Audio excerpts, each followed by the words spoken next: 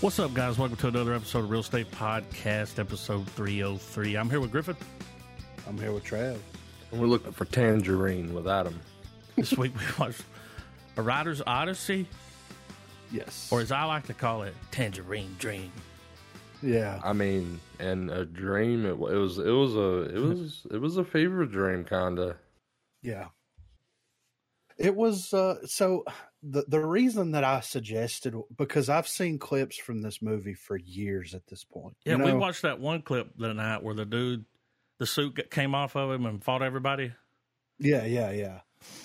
And that was the thing. Like, even before it was released, there was certain scenes. Like, that scene was on Facebook. Yeah. People were sharing it. This movie looks incredible, blah, blah, blah. And then it just kind of went away. It came out, this, that, and the other. And I've always wanted to check it out because I thought that, like, that sequence where that suit is just fucking those dudes up was really, really cool. And, whenever you read the synopsis, it's like a writer's writing a story and it's affecting the real world. And it's like, how do these things, how does all this stuff kind of mesh together and everything? And, they did something with it. They didn't explain how that worked. Well, when at the end, I'm sitting there like when he's like, it's over, dude's going to die, you're going to get framed with it. And I'm like, but wait a minute, what about the sore on your head? Yeah, exactly. Like, if that world's not connected to this world, then what's that about? Yeah.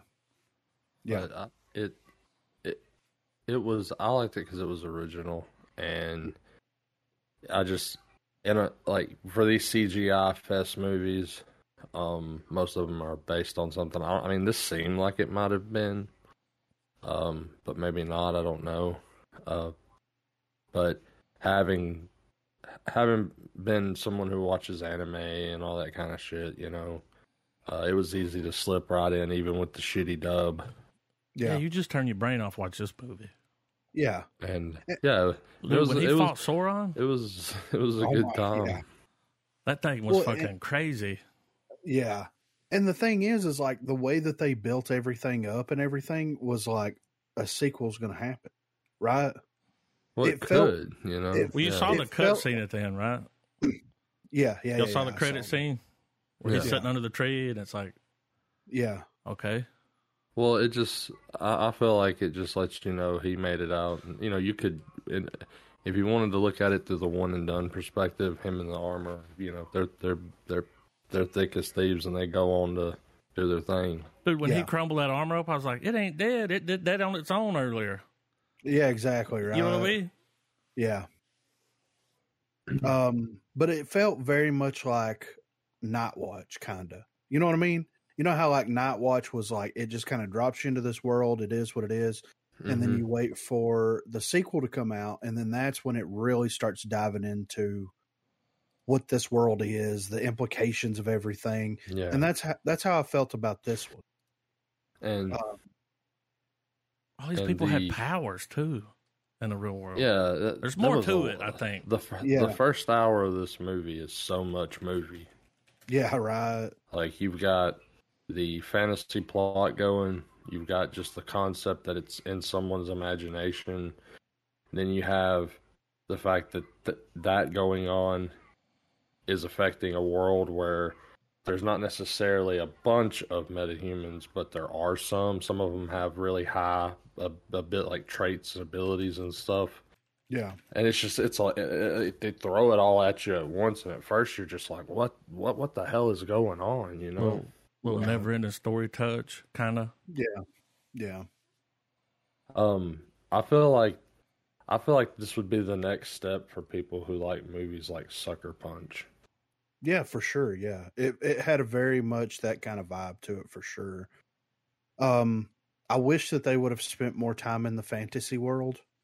Personally, I wish they would have, because like the Crimson Knight thing was awesome. Yeah. The armor thing was awesome. Like the fight scenes and everything was really, really cool. Red Mane. Yeah, Red Mane. That was, I really liked the design and that whole sequence with the fight and everything that happens. Like, it was really cool. I felt like drums, it's his heart. I felt like the real world side of the story was very convoluted is an understatement. You know, because you've got the whole assassin plot line, get his daughter back. Did y'all think that woman was his daughter? I thought it the whole time. Yeah. And I was, and with Griffin talking about a sequel, I was like, I wonder if that would be a reveal. I thought that they were going to get Old Boy with it for a second. Oh. Like that, you know what I mean? Like that's just playing all along, some weird incestuous. Yeah. So they have this movie on archive.org. Oh, okay. But there was no subtitles, but it wasn't dubbed. Okay. I pulled it up because I was like, man, if I could watch this on something that doesn't have these fucking commercials, because god damn, dude. Yeah. Every fucking little bit, it's like commercial. And I'm like, come on, dude. You dragging this out. You know what you can do, though? I've done this before. Browser? You can upload it to Plex, and then you can search the... use their, like, database. Yes. Yeah. And if they don't I was already watching it. Just FYI, the browser version of Tubi. Yeah, if you have ad block on, it won't do that. Yeah, it'll keep and that's what I should have done. I should have come in here and hit stream from my browser to my Chromecast instead of doing it from my phone. It's what I should have done, but I didn't know that I was already in it. Yeah.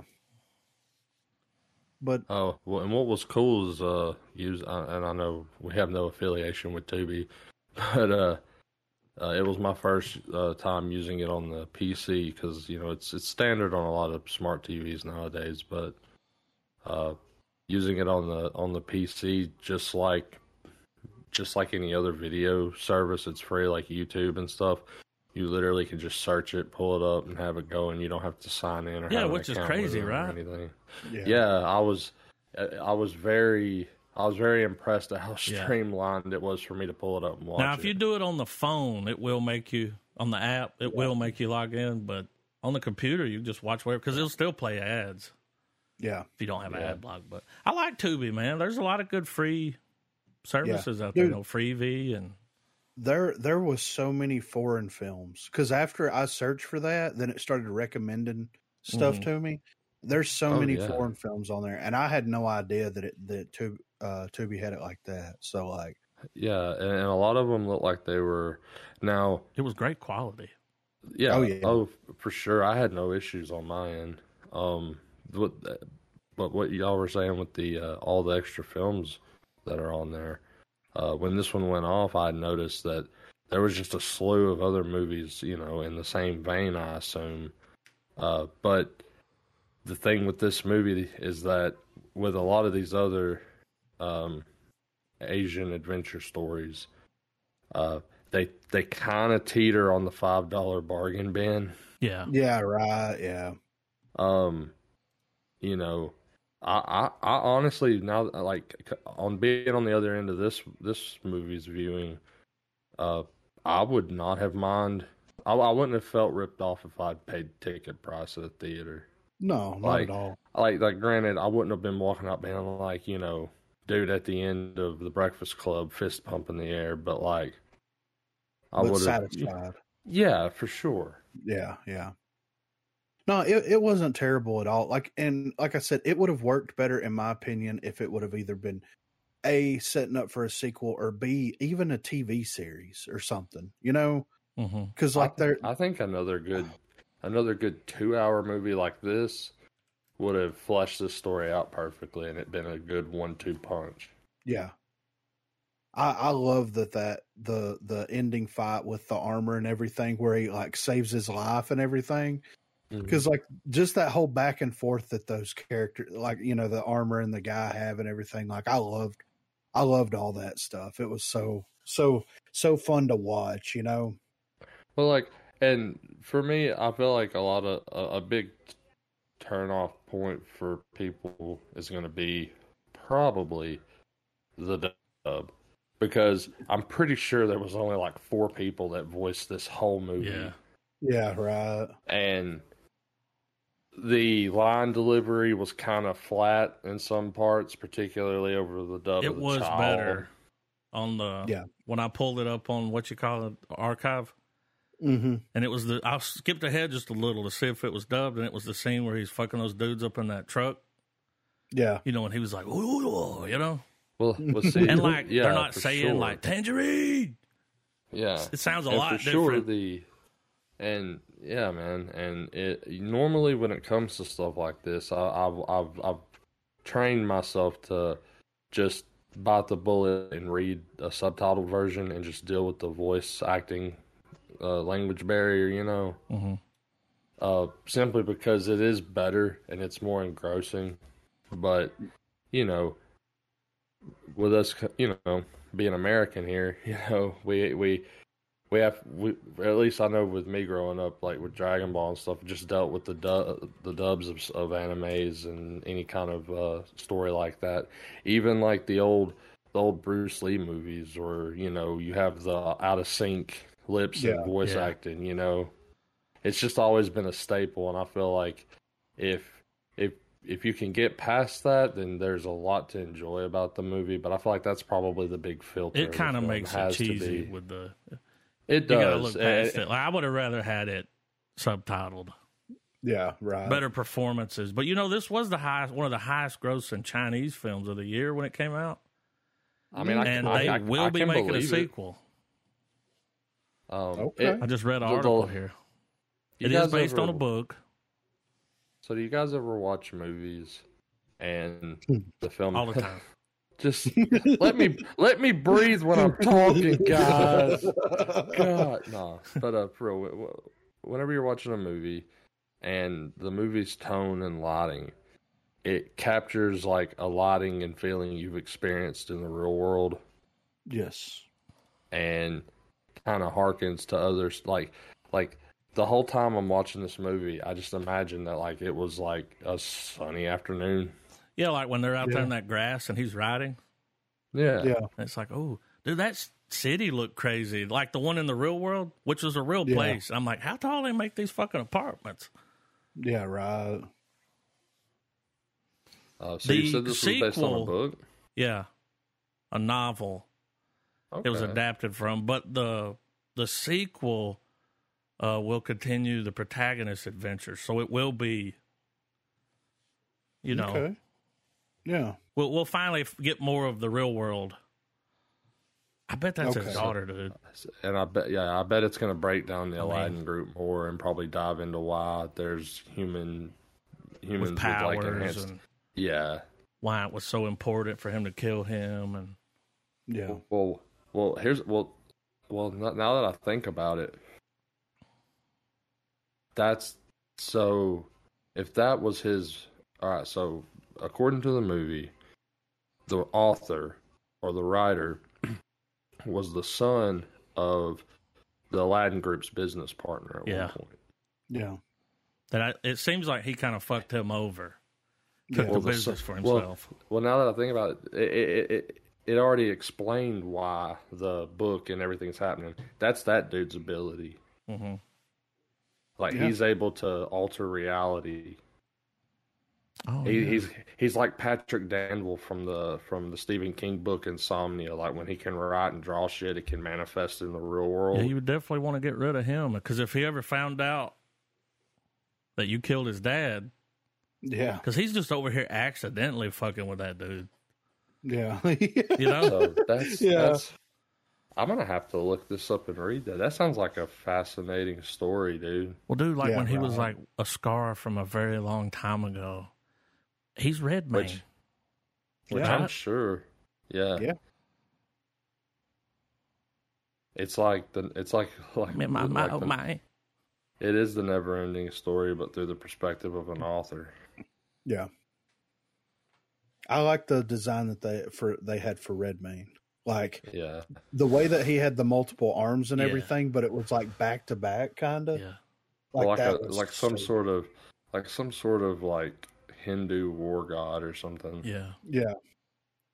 When he was really doing that one scene where he was like crab walking like on his back.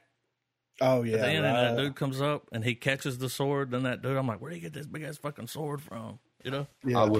I will say the one part of the movie where the dub's voice acting and the scene lined up nice and was a good shot was actually not a very big action sequence, but it's the one where Redmayne and the other guy, I can't remember his name, they're out under that tree and dude's talking about his father. And he's like, he was my friend. He's like, I miss him. Like, yeah, shit, you know, that kind of that whole thing unraveling. That was a really good like little moment.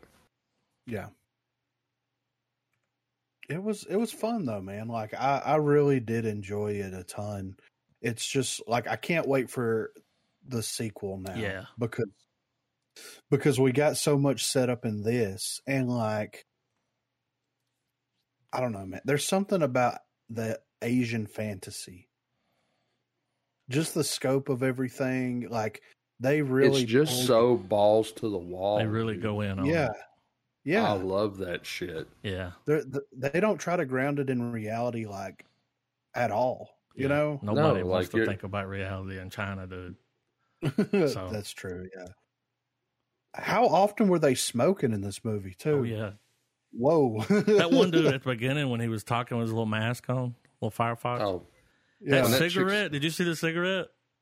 When the chick when the chick set that tablet down when she was trying to convince dude to go kill the rider and she sparks one up, my first thought was, man, that's a real clean room you're in, ma'am. Yeah. Yeah, they were in that hospital like that. Yeah. Well, you know, it's cool that there will be a sequel. Yeah. But honestly, I was content to kind of go the way of, you know, because sometimes a good story always has unanswered questions, and it's what lets it kind of have its, you know, it can, you know, you gotta let it cook. You gotta let it simmer. You gotta let it cook, man. And it's those kind of movies where you can have discussions about it years later, like before we got Blade Runner 2049. You know, we had the age-old debate of whether or not Deckard was a replicant or not. You know, that was a big thing. Who shot first in Star Wars? All that kind of stuff. And I was willing to chalk that up in this movie as stuff like that. But that's cool that we will get more. And that there, well, at least knowing that there are the answers out there should, you know, the movie for some reason not get made. Not manifest itself. Do they know if it's in pre-production or anything? Well, that article was in 2021. I just read that. They were like, there will be a sequel. When I went to the director's IMDb, it wasn't on there yet. But, you know, they do things a little differently. Now, if they get a hold of Unreal Engine 5, that movie's going to look fucking nuts. I would imagine COVID there probably fucked that up. Because it was in China. Where the movie was, you know. Yeah. But, you know, that would suck if that was the death blow to that. But, I mean, in reality, COVID kind of knocked the world's plans out. Well, I think it'll get made. It just pushed it back. Yeah. But, yeah, dude, I give it a full star, man. Yeah. This movie is just a full-on adventure. Yeah. Not a, you know... If you're an analytical person, it's gonna be pretty, you know, shortcomings for you. But you know, fuck you anyway. It was fun, man. It was a fun time, and like, there's so much stuff that I'm just like D&D. You know what I mean? Like, well, there's so much stuff that it pulled from, like not pulled from. But just, there's so much aesthetics that it calls to now when you watch it. Yeah. Because, like, first time I started, like, whenever they showed the tree and the gold leaves, my first thought was, like, Elden Ring, which I know this was before that, but I was still like, oh, that's the Erd tree. That's where they're at. And, everything from, like even the fighting from the CGI to the actual hand-to-hand choreography, it was all good. Yeah. When they did that raid and they brought in those like dragon like airships that dropping the oil. Yeah. And then you just start seeing they raised that thing to the ground quick. When the arrows come out and those two women are dancing. Yeah, it's like then they point and the arrows go, and I was like, okay. Yeah. Right. It was their equivalent of the Fury Road bass player. Yeah. It's good though, man. Yeah, there's a full star, dude. Yeah. Yep. I might pull that armor idea around. It was pretty cool. And it was talking. Yeah. Whenever it like stopped talking, I was like, man, good time to wake that motherfucker up, dude. Like, It's like that armor is like a mashup of Soul Edge meets the Berserker armor. With oh shit, that Sony movie, Hungry. Venom. Yeah. Yeah, it kind of had a Venom feel, right? Yeah. Yeah. Puny human. What are you doing? Yeah. Yeah. Dude, the guy that had it before. Oh yeah. The way that he rolls in when he come running out there. Yeah, dude, and it wasn't cheesy. Yeah, this dude's about to wreck somebody's face off, dude. Now those voice actors seem very familiar. The one that was the author and the one that did the voice acting for the author, or writer, whatever, and I guess they kept the characters carry over so you could distinguish who's who, of course, but some of them seemed familiar, particularly him. Like, I think I've heard him do a lot of anime.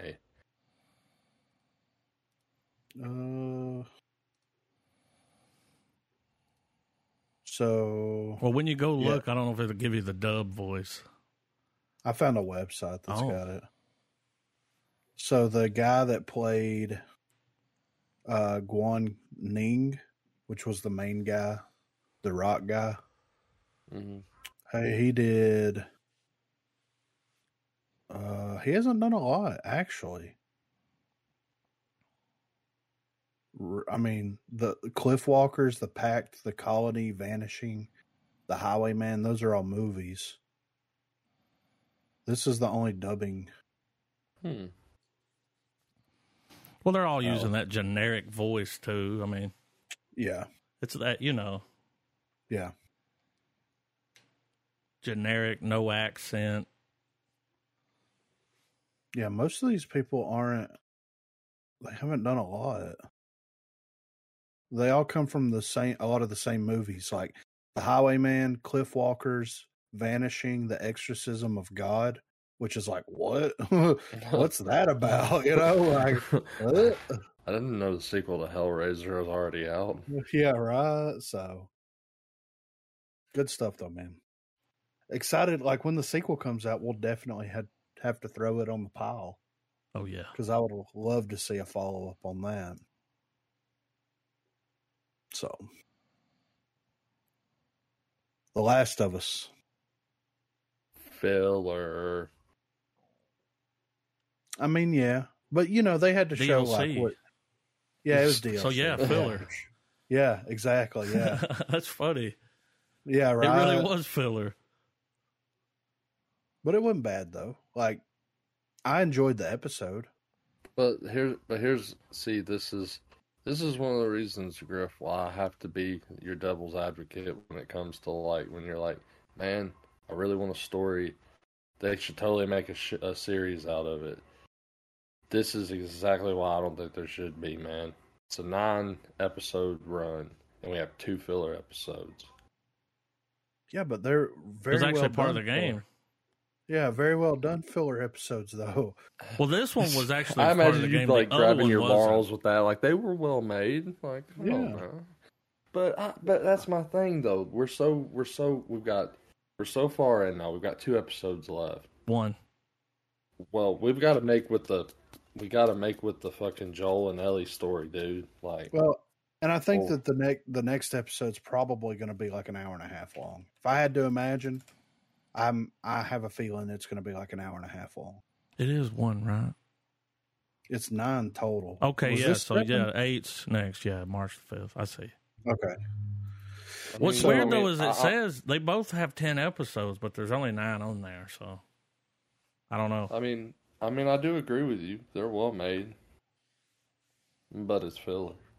It was, a little bit of her back. Yeah. Since they didn't talk about it too much. Yeah.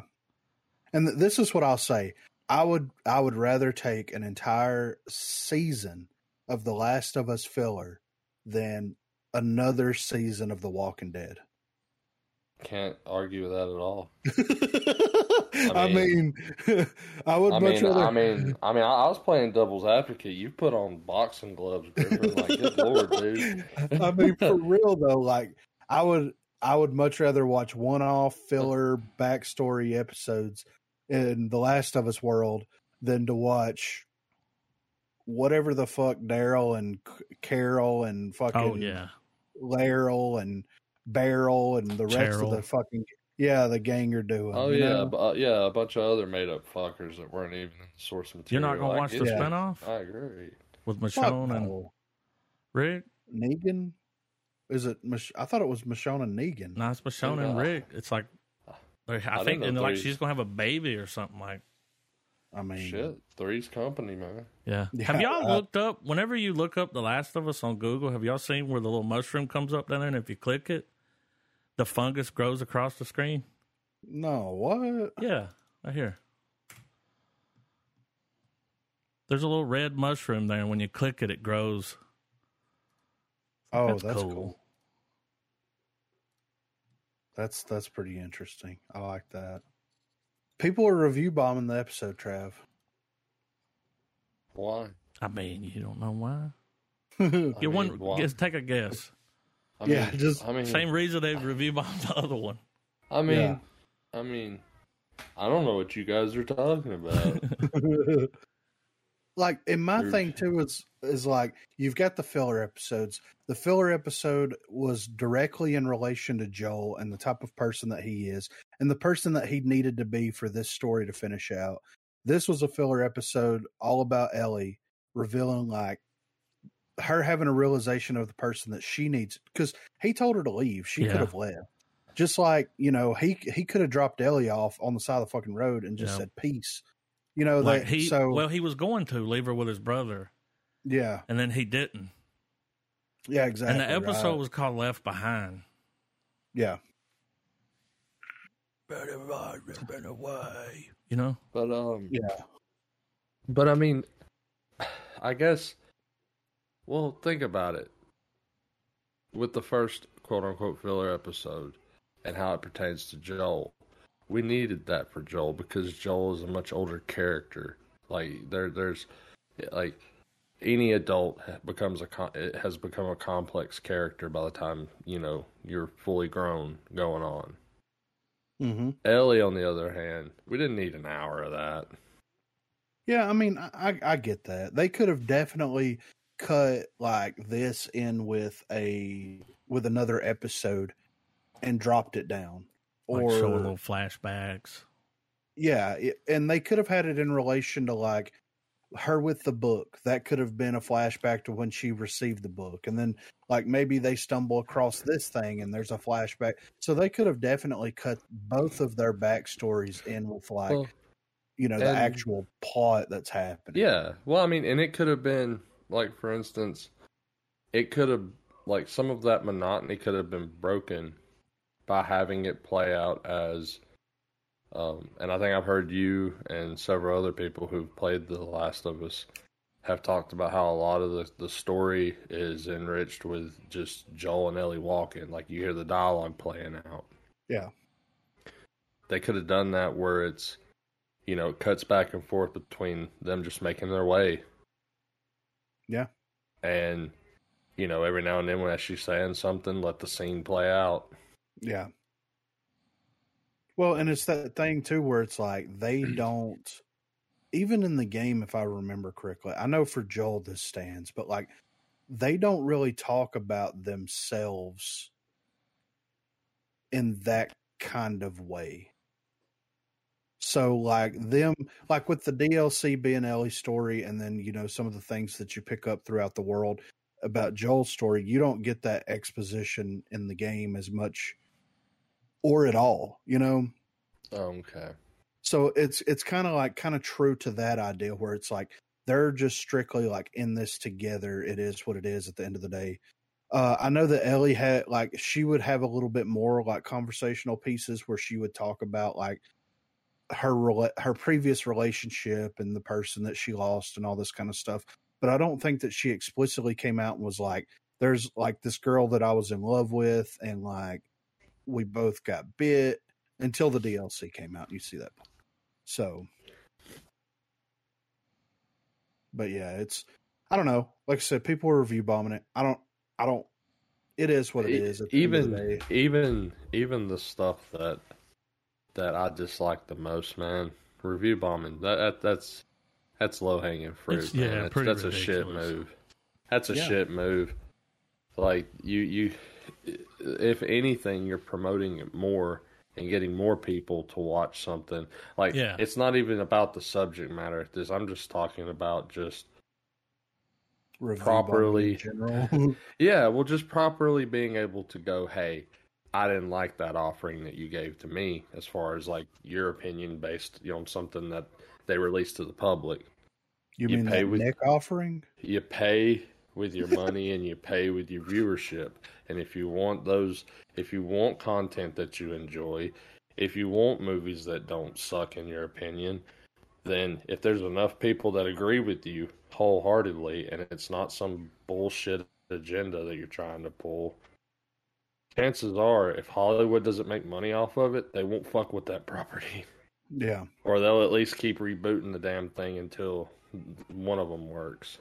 Well, and the idea is like, this is like 2050. No, this is 2030, right? Because the like outbreak happened like happened in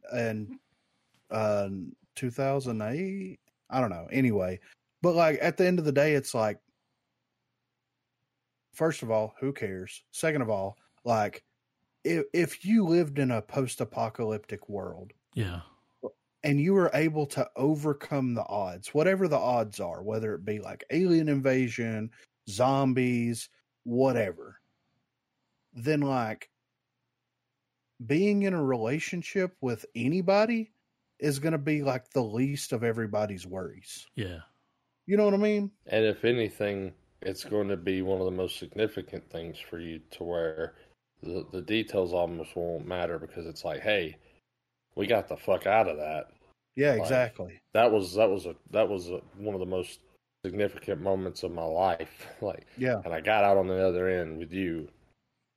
And so, however the writer wants to shape that, fine, whatever. I don't have a problem with that. I've never had problems on that kind of level. The problems that I have with a lot of the writing and stuff is just when things are just so blatantly agenda driven, and it doesn't enhance a story at all. It doesn't matter. Like, yeah.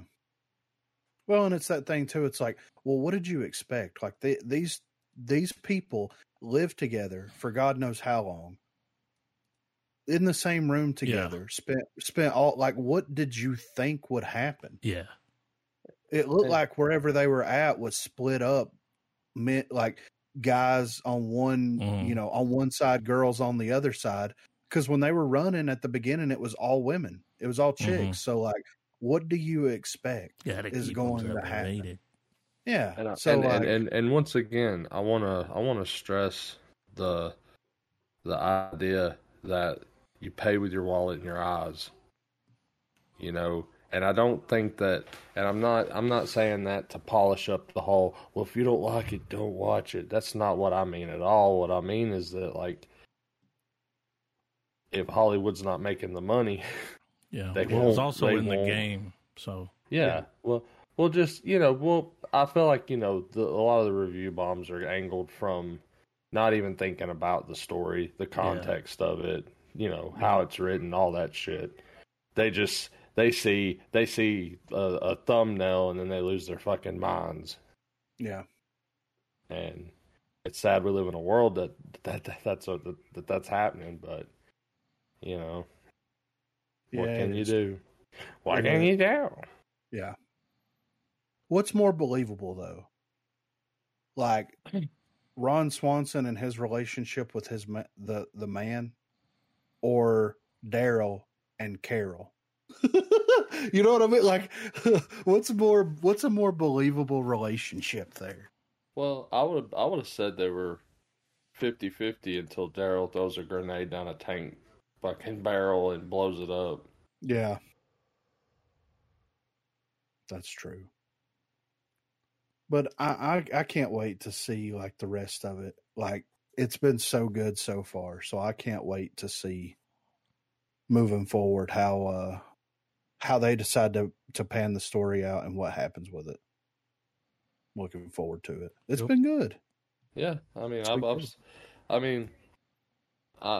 when I say it's a filler episode, it wasn't necessarily complaining, but it didn't, It was filler. I mean, it's like, let's get back to the matter at hand here. Yeah. Is our boy dying or not? But they just trying to stretch that out. Like, yeah.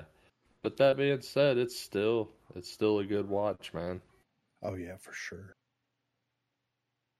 But we got a little bit of movie news here.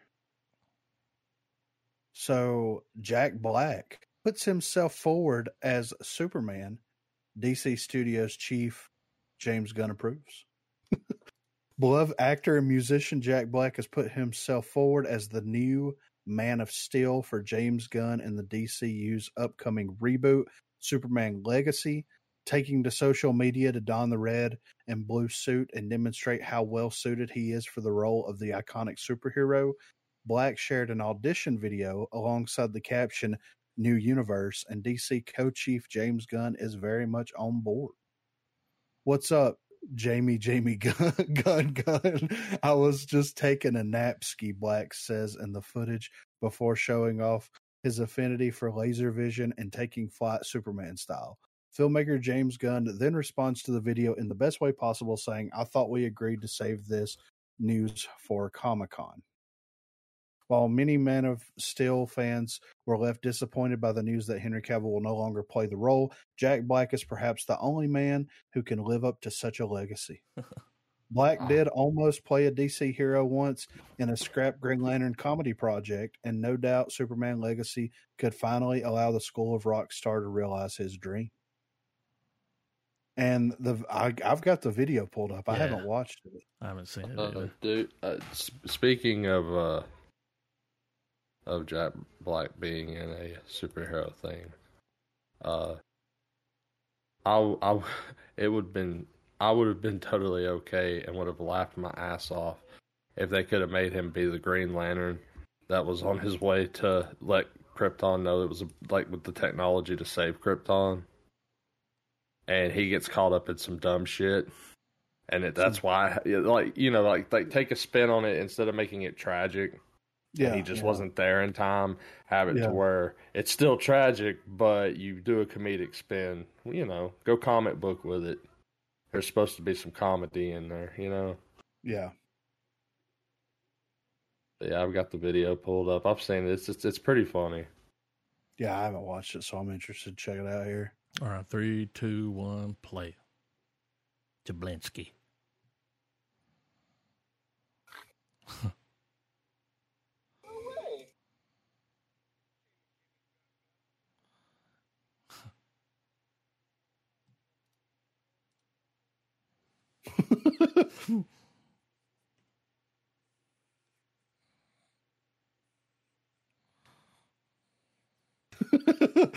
Fucking love Jack Black, dude. We don't deserve Jack Black at all. Yes.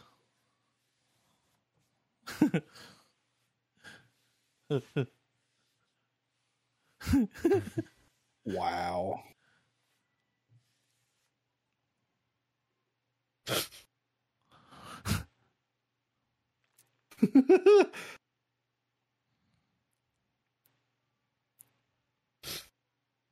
Yeah, dude. It really is his dad. That would be... I would so watch a Jack Black. I mean, I'm in. Well, dude, and some of this little, like, one-off stuff he's doing, like, with the, some of the off-the-wall characters. Like Suicide Squad type stuff. Something. You never know. Yeah. But that is funny. Yeah. And they're right. If there's anyone that can replace Henry Cavill, it's fucking Jack Black, dude. Yeah, for sure. Next up here, Hellraiser 2022 gets DVD release, but there's a catch for American audiences. Fans of Hellraiser have recently gotten a classic case of news and bad news.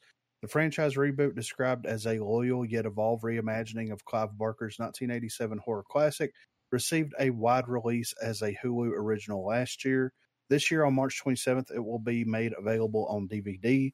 The bad news is that it will only be available in Barker's home country of the United Kingdom. The news in this article comes to us from Bloody Disgusting. David Bruckner served as the director of Hellraiser after previously working on segments of VHS and Southbound, in addition to Netflix The Ritual.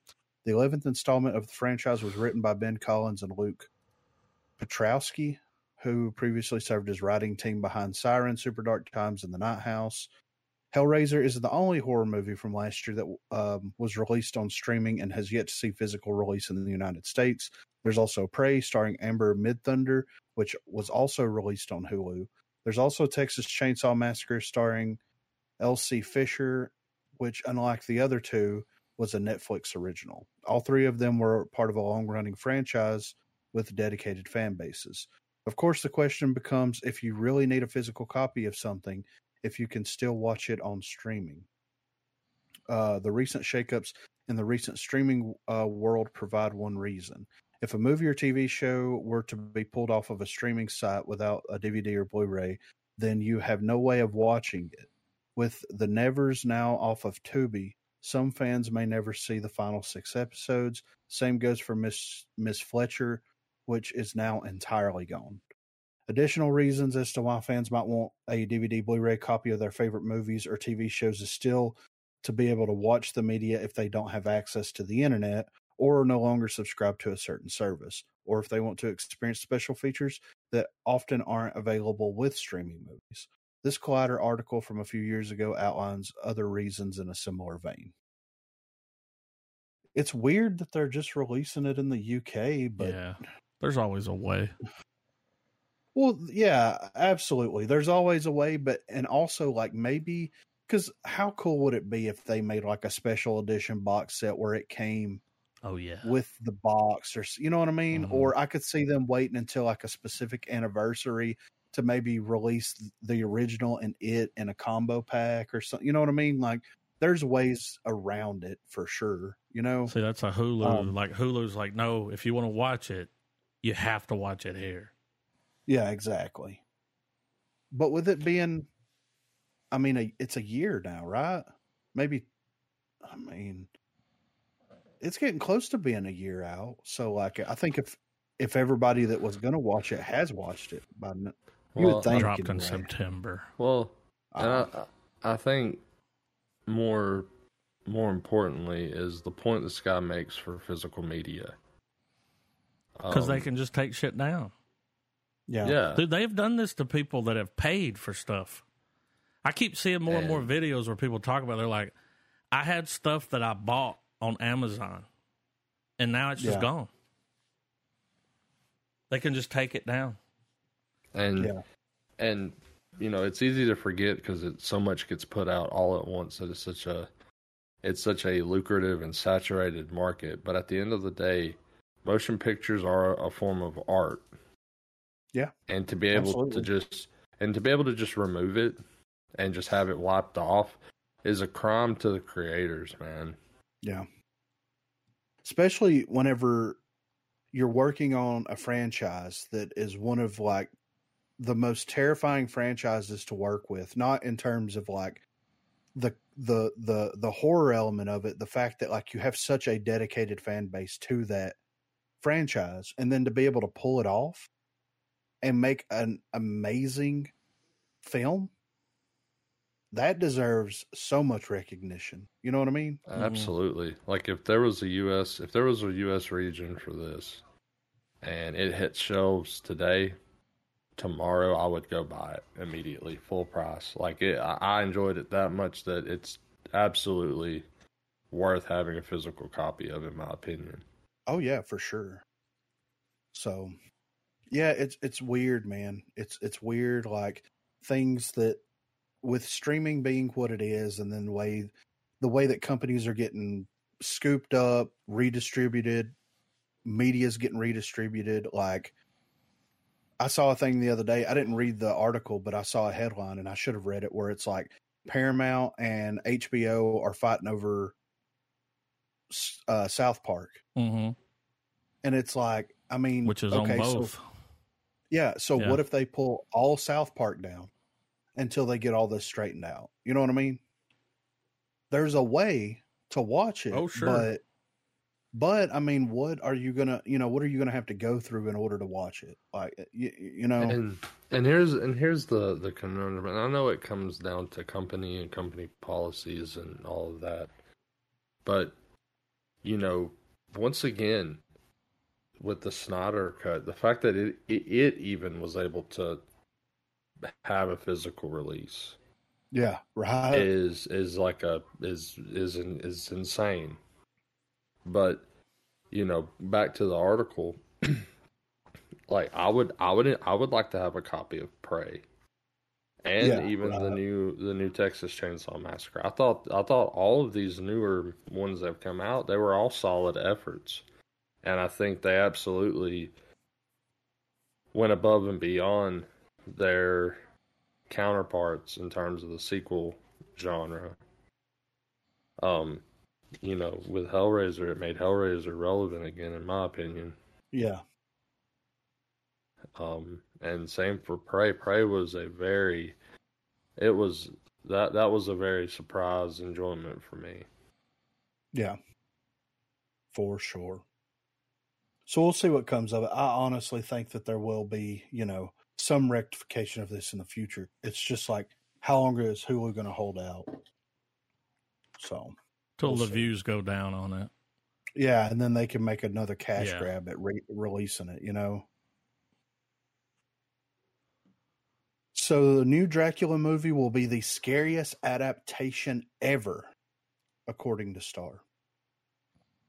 Bram Stoker's Dracula has been adapted many times in many different genres. This year, we'll see Nicolas Cage playing a less than serious take on the Count in Renfield. But for those looking for something darker, it seems that The Last Voyage of the Demeter could be the movie that brings the legendary vampire back to his dark and sinister roots. The movie is based on one chapter from Stoker's novel that is taken from the captain's log of the Demeter, the ship that brings Dracula to Whitby, and finds its crew terrorized by the dark presence they are unexpectedly delivering in their cargo. While the segment of the story has been adapted several times in many of the big screen and TV adaptations of the novel, this is the first time that a whole project has been focused on just that chapter. The Last Voyage of the Demeter is slated to be released in August this year, and one of its stars, David Dasmalchian? I think that's Polka Dot Man. Yeah, that's him. Yeah, who has been recently known for his appearance in Marvel's Ant-Man franchise. Recently discussed how the film would chill the blood of audiences. He told Collider, "Andre is a student of and child of."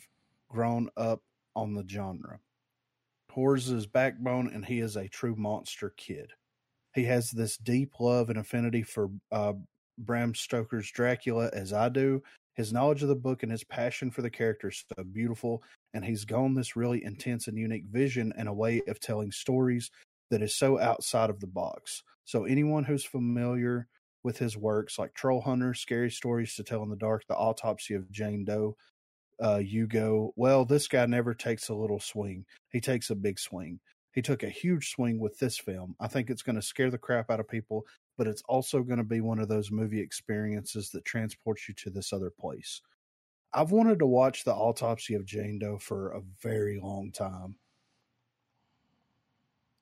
The Crooked Man from The Conjuring 2 is the guy that played Dracula. That's cool.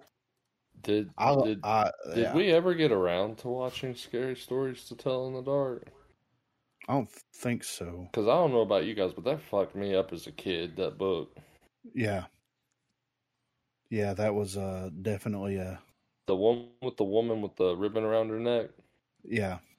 And then whenever she took it off, her head fell off. She was just a decapitated head tied together. I was like, how elementary kids could read this? Yeah, right. It's in the book fair. This is fucked up, dude.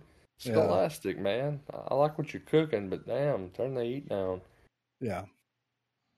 So I wouldn't mind doing kind of a deep dive on this guy's filmography at some point, especially like this sounds really cool. And it's interesting that they're focusing on a specific chapter, which like go wild with it. And it sounds like the director is, so why not?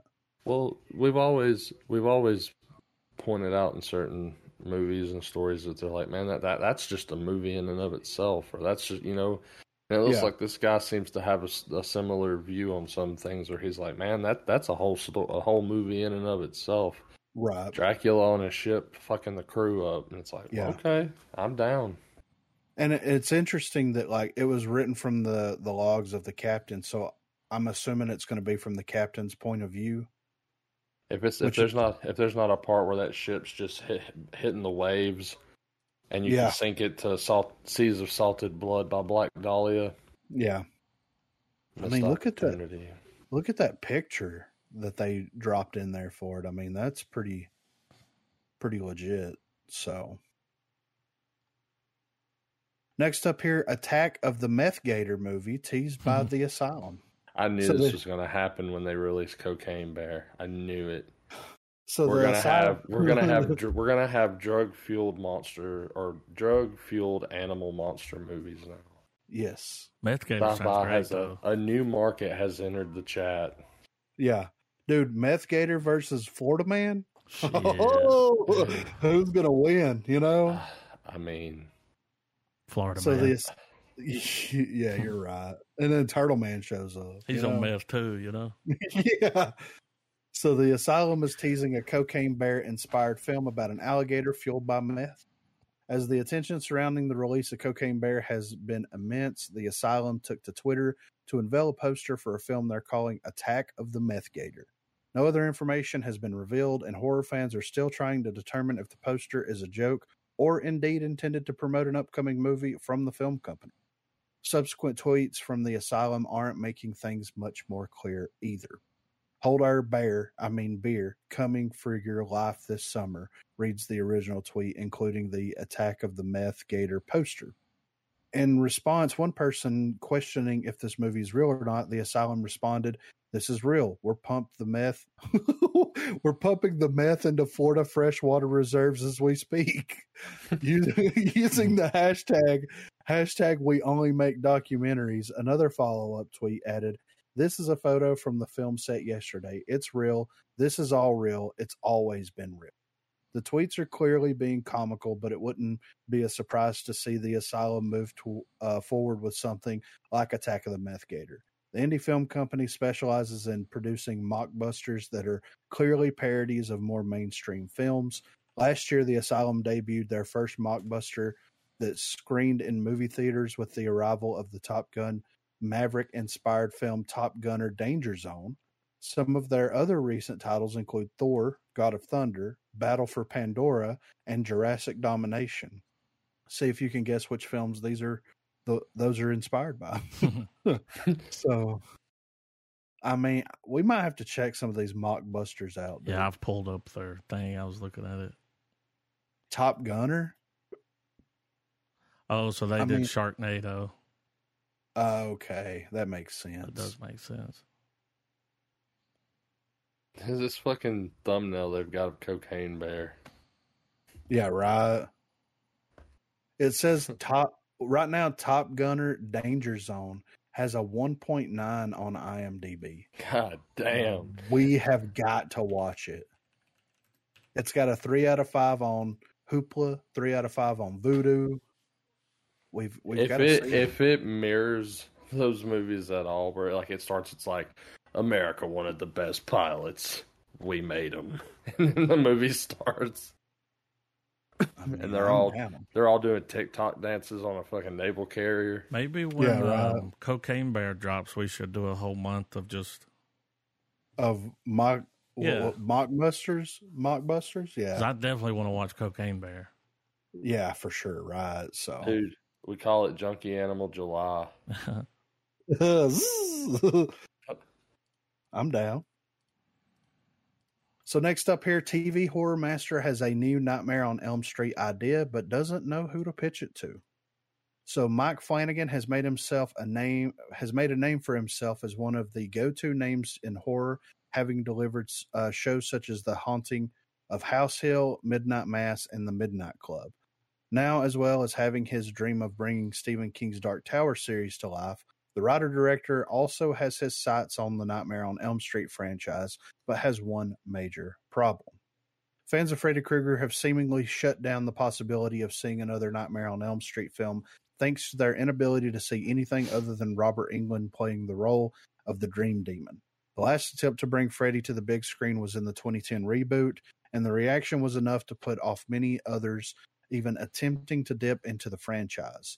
Although Englund has made a small appearance as the character in a Halloween special of the Goldbergs, he has mostly dismissed the idea of playing Krueger again in any larger capacity. For Flanagan, however, there is another issue to contend with than who wants to play Krueger, and that is who exactly he needs to speak to in order to pitch the Nightmare on Elm Street idea. He told the Script Apart podcast, "One of the franchises on my list forever has been a Nightmare on Elm Street. Boy, that would be fun.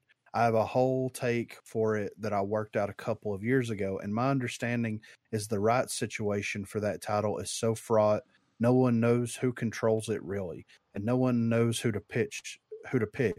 So I keep saying to my agents, send me in on Nightmare on Elm Street, and they're like, we'd love to, but we have no idea who you should talk to."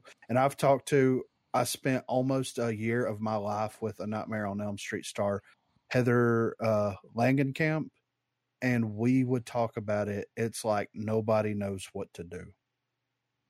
Since Wes Craven revitalized the Freddy Krueger franchise in 94's Wes Craven's New Nightmare, and fans were given the horror showdown they had been demanding in Freddy vs. Jason, the question of whether the Nightmare on Elm Street IP has anything left to offer is one that has yet to be answered.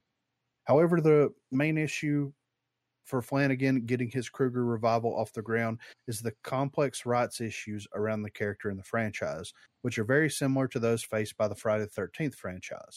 Although that particular scenario seems to have been resolved recently, with new movies and a TV show being in the works for Jason Voorhees, whether something like that could happen with the Nightmare on Elm Street is yet to be seen. Nevertheless, it certainly looks like Flanagan has the bit between his teeth to get his pitch heard when he can find out who he needs to contact.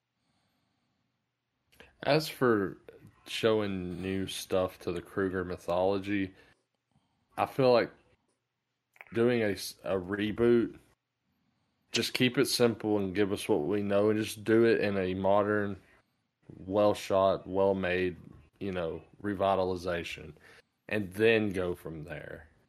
Right. Well, and I was just going to say it's weird that they didn't mention that he directed Dr. Sleep in that list of stuff. I know, right? Well, that's something that I would definitely you want to put in the article, Yeah. Well, the fact that Freddy Krueger is based off of like shadow people, like the Hat Man in particular. If y'all ever read into those myths and stuff, he's a version of that, right? And doing a film like, and maybe it's because my mind's so warped by A24 films right now, but have it to where you just have a family move into a house, good old fashioned setup, man. People say they see shit and they don't ever stay here long. And then you find out that it's fucking Freddy Krueger. Yeah. And have it to where he's, because the whole idea is you could break down the mythology of like the type of spirit he is. Yeah. All that kind of shit. And it's been 13 years. I think enough time has passed to for sure. Maybe fire up another one. And not only that, but like, the idea, like if they elaborated on the idea of what Freddy actually is and have an idea of like, okay, it kind of, because, the parents were involved in what happened to Freddy Krueger in real life, right? And that's kind of where a lot of that stuff stems from. Well, enough time has passed where if you wanted to continue the story on, you absolutely could, but it has to be something that is connected. It's like Freddy Krueger manifested itself as Freddy Krueger because of the parents, right? You could look at it that way, in a big way, and you could take that idea and run with it. And you could take the idea of like, okay, with sleep technology and like sleep studies and things like that, where can you go with writing a Freddy Krueger story? Like, there's a lot of like potential there just on like the psychological aspect of it. Well, yeah, you could take the science aspect, like what you're talking about, and let that be the vessel that the audience uses. Like, all right, well, we're going to test this machine on the girl. Yeah. Whoever's going to be the one that's going to, stand up to Freddy at the end. But you use that to be the launch pad to go from the natural to the supernatural and explain that Krueger's something else. Like there's no science for him. Yeah. Exactly. And when you can have that in a scene where that sever happens, where it's like, all right, we're not relying on science anymore now. Yeah. You just go off the fucking deep end, and that's when we get all the crazy nightmare scenarios and stuff that he does. Yeah. Because play it simple at first. Have him be a typical shadow person, and let that, like, I really think that they use that as the grounding for it, where it's, all right, we're researching this phenomenon, have that be the one or two hard knock characters that come in and go, we'll figure it out, but you have like actual scientists being like, we think this person's just crazy, honestly. Yeah. And just toy with that. And then have the movie have this original starting point, but by the end, have the story and the audience pulled into like, all right, we're fucking full on Elm Street now. Yeah. Yeah, there's a lot that they could do. And I didn't know that the Elm Street stuff was tied up in issues like Friday the 13th was. Like, it does make sense though as to why we have had 13 years of nothing. Yeah. Yeah, exactly.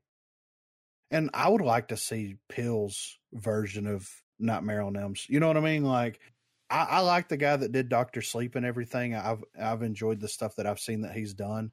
But could you imagine someone like that getting a hold of the franchise? Yeah, well Freddy Krueger needs to be twisted. Oh, yeah. Yeah, and we'll have a moment where when he does inject comedy, Krueger's a good character to do it. Oh, yeah, for sure. I would even be all right with them bringing back Robert Englund, dude. I mean, he ain't too old to play the part. That's all I'm saying. No. Well, I think the problem with Jackie Earle Haley's version was that it was a poorly written movie. Yeah. Yeah. I thought he did a damn good job as Krueger. I agree 1,000%. I thought that he was perfect for it. When he was when it finally got around to where he was full Krueger and everything, you're like, hell, Krueger. Man, he's a perfect passing of the torch. Yeah. Because the thing, I'm right there with a lot of the fans of Elm Street. Englund is Freddy Krueger. Mm-hmm. The soul, you would say, or the to borrow from Doctor Who, the definitive article, you might say. But if we want the Elm Street property and the legacy to continue, you got to embrace the fact that someone else is going to have to be Freddy Krueger inevitably. You got to get a Skarsgård or something. I mean, I wouldn't be mad if they got Pennywise to do it, But anyway, that would be a little too on the nose, but So there is a clip here, exclusive bunker clip. A soldier is accused of causing trouble in a new horror war flick. And I didn't drop the clip in there. I just wanted to kind of talk about the movie for a second because it sounds interesting. I just put the trailer in trailers. Okay. So I haven't seen this trailer. Yeah. So it says, produced by Buffalo Filmworks and Crossroad Productions, the new horror war movie Bunker, set to release in theaters on February the 24th, which has already been released. It follows a group of soldiers who become trapped in a bunker during World War I, haunted by an otherworldly presence. The clip begins with a soldier standing on the bunker. I'm not going to go on. What was that movie that Ian McKellen was in? Where he was a World War I soldier and he was trapped in like this. He was trapped in this place and it was like underground and shit. It wasn't necessarily a bunker. I'm not 100%. Yeah. Hold on, because I remember watching a movie. I want to say, Adam, me and you talked about it, and I might have actually took the plunge and actually watched it. So the synopsis reads, trapped in a bunker during World War I, a group of soldiers are faced with an ungodly presence that slowly turns them against each other. As paranoia and fear grows between them, the men experience the true hell of war. It's kind of like Jacob's Ladder. A little bit of the thing going on. Called. Oh, yeah, the Keep, yeah. It says Nazis are forced to turn to a Jewish historian for help in battling the ancient demon they have inadvertently freed from its prison. Yeah. That's an old one. Old. Yeah. I haven't seen that, but I watched it. Garrett turned me on to that one. 1983. He's like, you never seen the Keep? I'm like, no, dude, I was born in 87. It's got what a 1983 movie would have. It's about a 5.7 on IMDb rating. So I like the name of it, and I think it's German. It's called Satan's Borg. Okay, and it's got swastikas on it too. So there's that. But I recommend the Keep. It's a little different now that I'm looking at it than I remember, but. The whole pretty good. soldier trapped in a place, some weird shit's happening. I mean, it's the same idea. Yeah, yeah. But I would be down to watch a bunker horror film, you know? Right. So last up here, Ryan Reynolds is set to star in a boy band comedy. So Ryan Reynolds has just set his next starring role. THR reports that the actor will star in the upcoming comedy movie Boy Band, a film he'll also be producing alongside frequent collaborator Sean Levy. Reynolds will produce under his Maximum Effort banner, while Levy is producing for 21 Laps Entertainment. It's also been noted in the report that Levy might also end up directing the film, but that hasn't been decided as of yet. Reynolds and Levy are currently in pre-production on Deadpool 3 after previously collaborating on Free Guys and the Atom Project.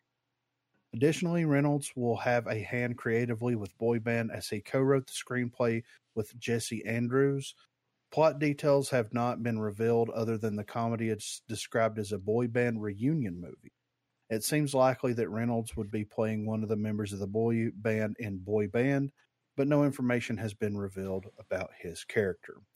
The premise is similar to that of the TV show Girls 5 Eva, which follows the reunited members of a Spice Girls-like girl group decades later. After debuting its first 2 seasons on Peacock, the show will be back for season 3 on Netflix. It's one of various modern shows that focus on revitalizing something from the past, as the idea is also reminiscent of Hulu's comedy series Reboot. That show follows the members of a popular sitcom from the early 2000s who reunite decades later, hoping to reboot their program. The series was canceled after 1 season despite strong reviews. In any case, Boy Band is doing something different with the format at a feature film rather than an episodic series. I could just imagine he's probably the prick Timberlake tore the band apart. Like, yeah, he has a successful solo career. He's got tigers and shit. Like, yeah, it's just over the top. Just for sure. Yeah. One thing that I wanted to mention here as well. I found this movie. I saw a list. You see these lists pop up. It's like, mind-bending movies, blah, blah, blah, blah, blah, blah, blah, blah, blah. If you haven't seen them, you need to watch them. So there's a movie called The Endless. As kids, they escaped a UFO death cult. Now 2 adult brothers seek answers after an old videotape surfaces and brings them back to where they began. That sounds familiar. So this is from the director of, because he directed this as well. Was it from the early 2010s? It's 2017. I'm going to put the trailer in trailers. Okay. Because he directed Moon Knight and he's directed some Loki. Oh. And I think that he wrote some of the Moon Knight stuff as well. We talked about the guy that DC pulled over, and I think that Justin Benson is that person. Not 100% certain, but this was one of those movies that popped up on the list. It's like, if you haven't seen this, like mine, it's kind of like Primer, like not like Primer, but kind of has that same idea of like, if you haven't, because I haven't seen Primer, but anyway, it's like, it's one of those films that like everybody talks about. It's not rated, it's low budget, the whole 9 yards, but it's supposed to be really, really good. So Primer is a very good movie, by the way. So I just wanted to, I dropped that in like the check that out thing. Yeah. That way, if we ever need something to fill a week, we got it. Speaking of that type of stuff, there was actually a scene in Primer. To me, it's one of the best reactions to like in the real world. If you like, whenever you like someone finding out that time travel is real. Yeah. Like there's this whole like sequence where the two main characters see an earlier versions of themselves going somewhere. They're like staked out somewhere. Mm-hmm. And dude goes to like show them some shit. And like, I don't know, just the whole reaction to them finding the machine. The main guy like kind of like, oh fuck, like it works. Like that whole type of thing. Like it was a really good sequence. Well, I remember the last time we talked about Primer, we did Time Crimes.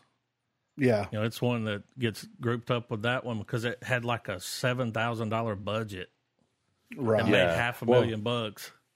And that's why that scene was so good, man, because it wasn't like, you know, normally if we're watching some time travel, sometimes there's a bit of a spectacle aspect to it, like either some psychedelic warped thing where they're in a machine and it's doing shit, bells and whistles are going off. Yeah. But this, it's very subdued. It's very acting driven, and it's really good. Yeah, David Sullivan, he's buddies with D'Elia, and he had him on this podcast a while back, and they talked about it. Like, he was like, yeah, man, like I wanted to be an actor, and I was trying to get jobs and stuff and couldn't really get one. But then I met a guy at one of these gigs, and he's like, let's just make a movie. It might help us get in. He's like, so we just shot this movie. Like, no budget. That's crazy. And it worked. I mean, it went to film festivals and shit. Like, right. Got him in. Oh yeah, man. Because there's pretty much no special effects in that movie, and they still pull off a successful time travel movie. Right. I'd be down to check it out. I watched it when it was. Oh man, I was a teenager. It's been a long time ago.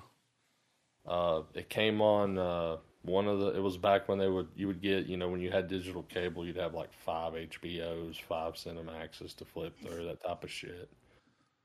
And it was on one of those pay channels one time, and I just sat with it. I read the synopsis and was like, timey-wimey. Let's do this. And at first, I won't lie, because of my lizard brain at the time, at first it was a bit of a slow crawl, but once that scene hits, you're like, all right, I'm invested. Right. I mean, you know how many movies, this is kind of a weird thing to say, but do you know how many movies that I inevitably have watched? Like whenever I was a teenager, whenever I was You have a number? Well, I don't. No,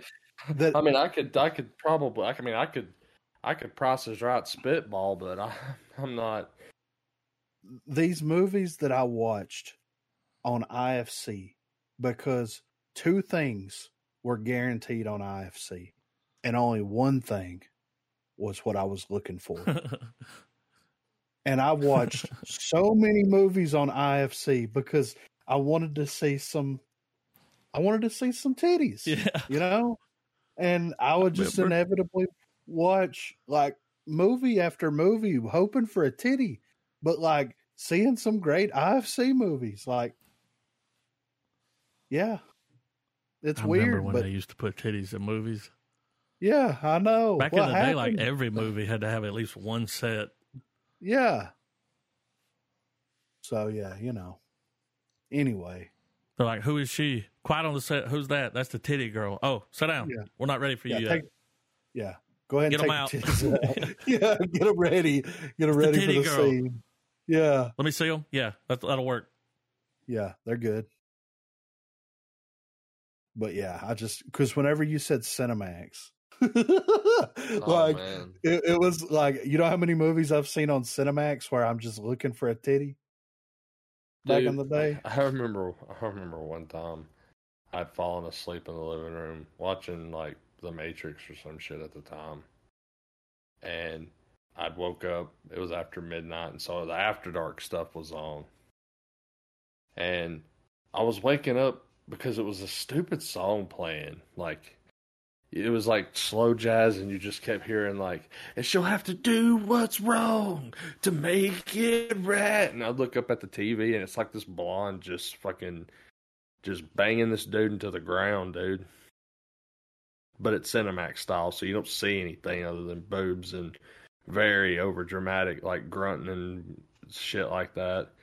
And I just remember like that song played every time there was a love scene. Which I guess the larger thing is I sat through the rest of it. So there's one that sticks with me. It was ridiculous though. I was just like, this is so stupid. Like, the one that sticks with me from when I was a kid was Lucy Liu and this guy were in a pool full of rattlesnakes having sex, and the snakes were biting them. I don't know what movie it's in, but she was just naked, and I was like, that's Lucy Liu. And they were in, I don't know why they were doing it. Weirdest keyword search I've ever typed in. Yeah. Lucy Liu snake. Swimming pool.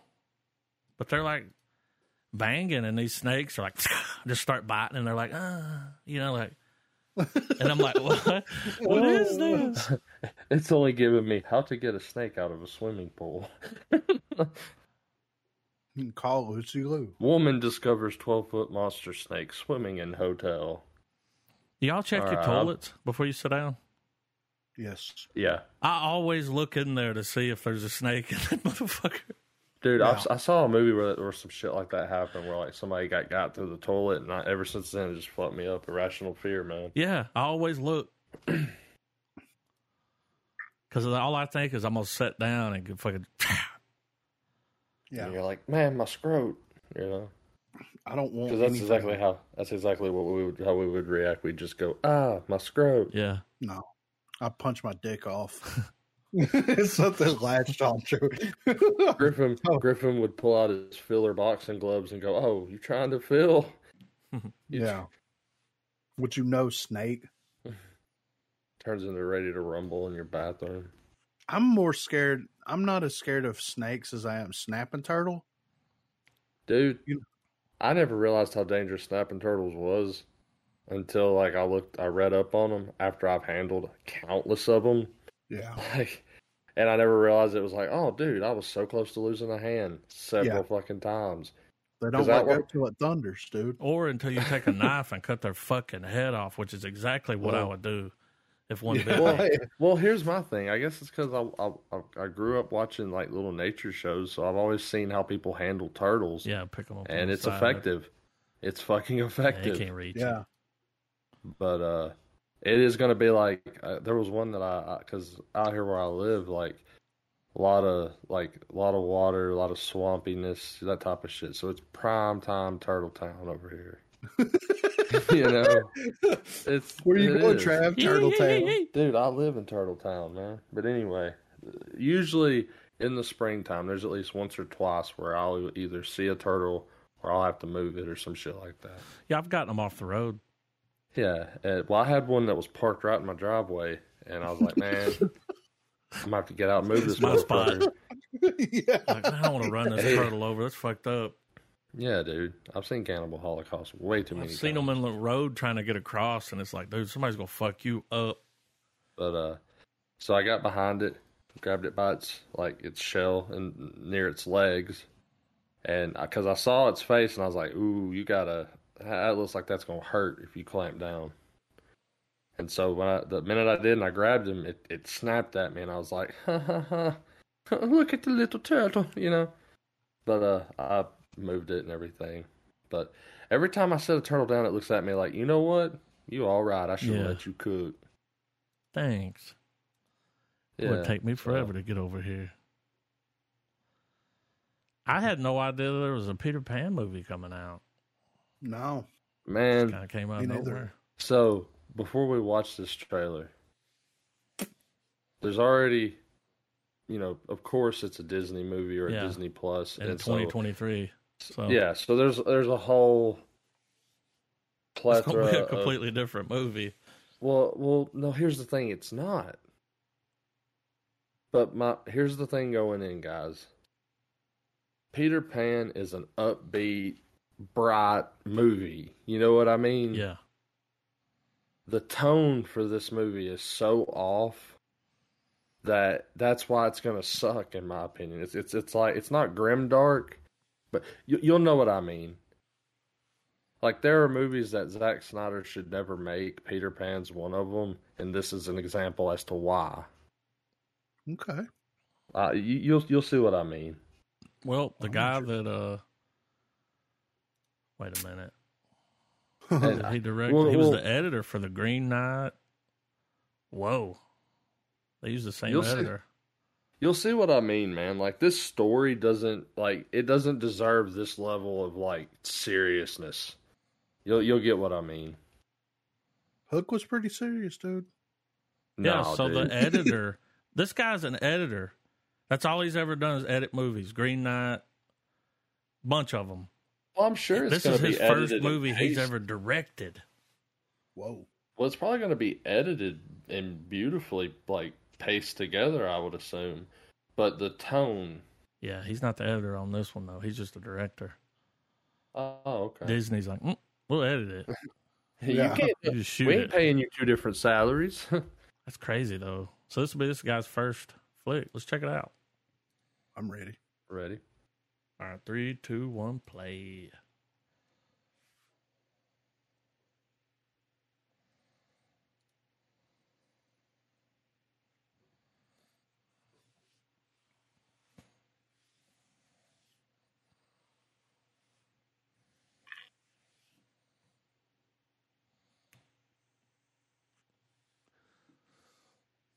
Isn't it? There's the Green Knight.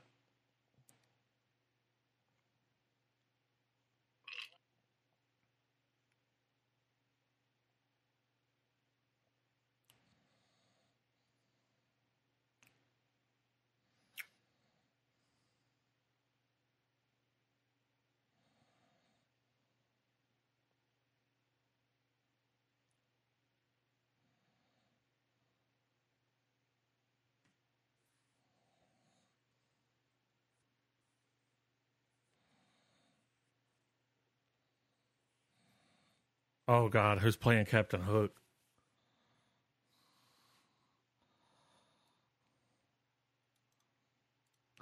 I hope it's Christopher Walken. Jude Law. My world. Okay. Jim Gaffigan's playing Smee.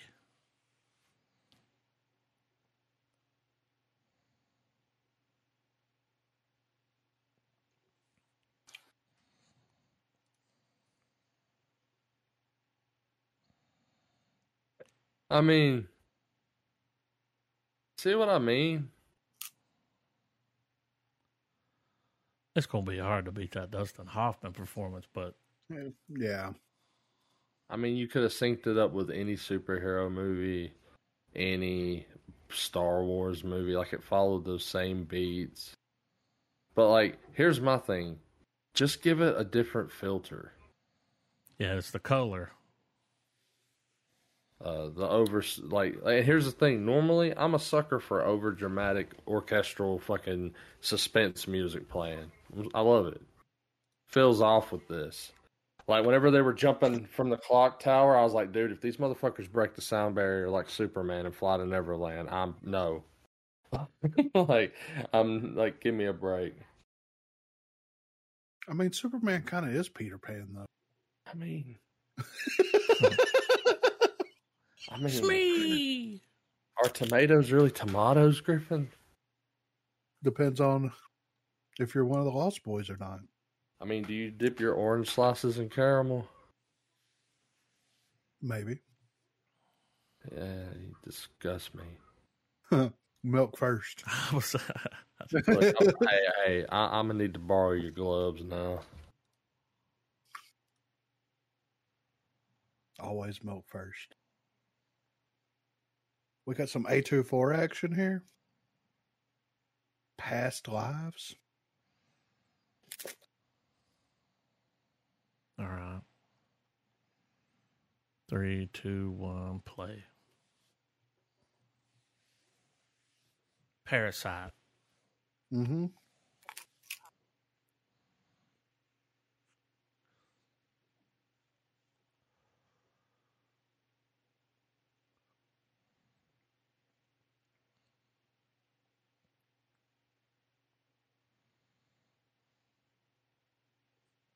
Depressing. That dude looks familiar.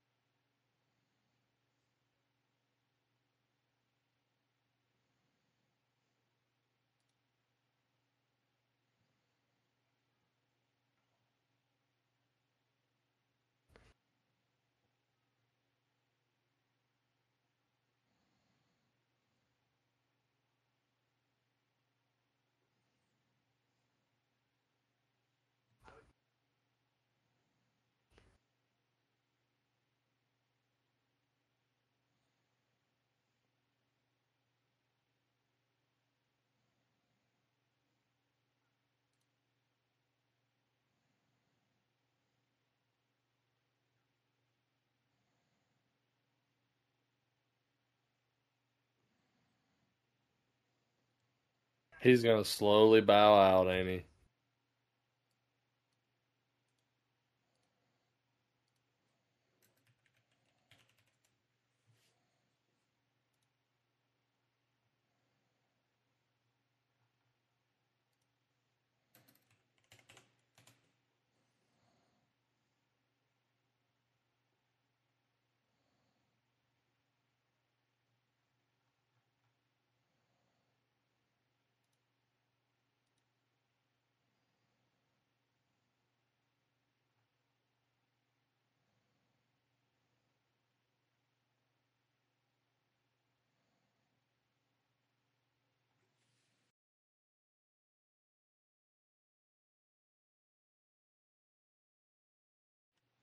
A24's like, yes, we make these kinds of movies too. I was waiting for it to get fucked up. You know what I mean? Like, oh, that's for they're good about letting the fucked up part happen in the movie instead of telling you. That was the guy from The Big Short. The American dude? Yeah. He was in the box. What? He's the Umbrella Academy. This? Yeah. Die Hard 2? Did y'all watch the first one? I didn't know. What the fuck is Die Hard? Kevin Hart. It's like a parody. Yeah. From with John Cena. Yeah. Die Hard. Oh, man. Die Hard. I watched the first one. It was pretty funny. Yo, I've been waiting for the sequel. Too. Yeah. So. But yeah. Let's pay it. I mean, I had to pull that thumbnail, though. Look at that. I know, right? All right. 3, 2, 1, play. Oh, God.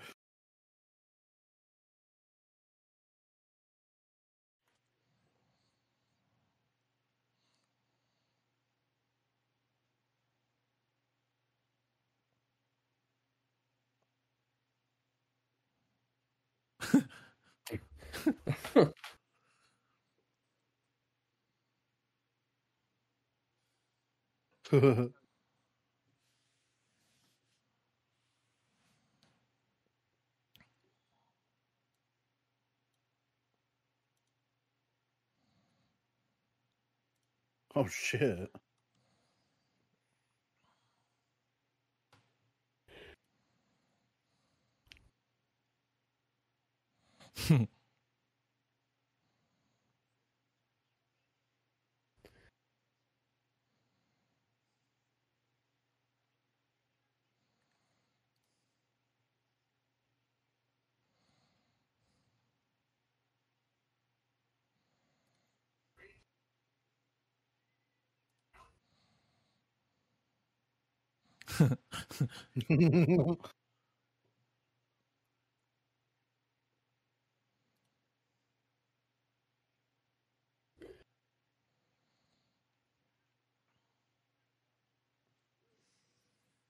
His partner in the first one was John Travolta. Oh, I remember that. Yeah.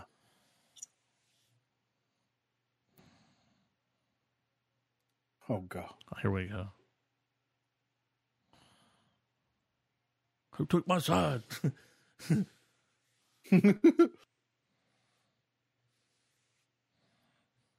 Oh, God.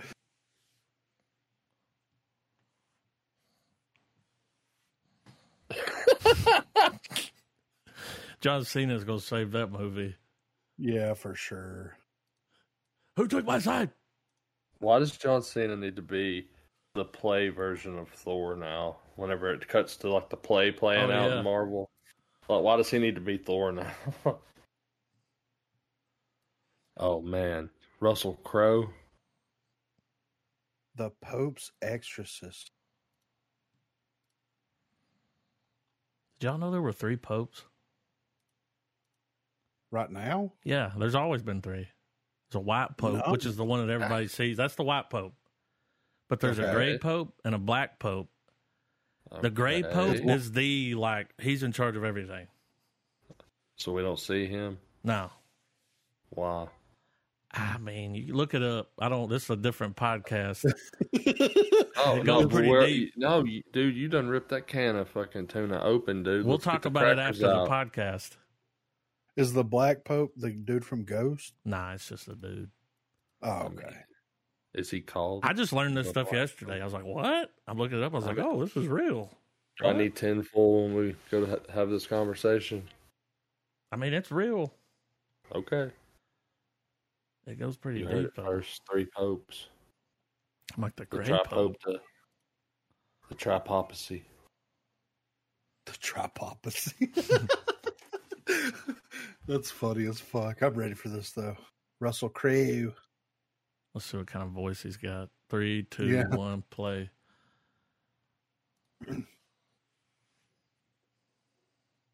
Where's my son?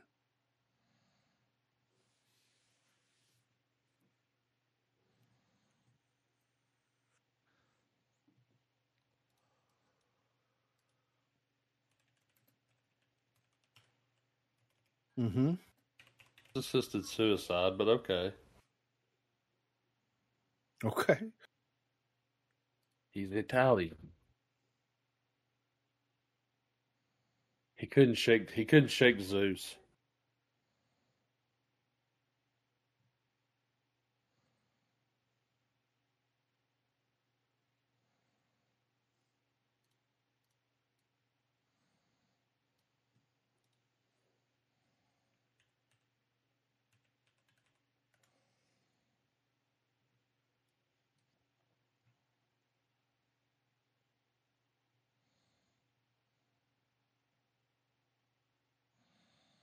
Oh.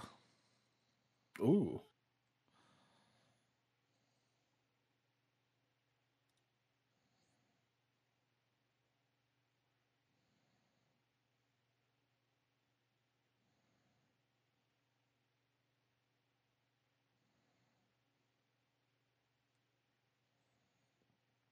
House Stir of Echoes.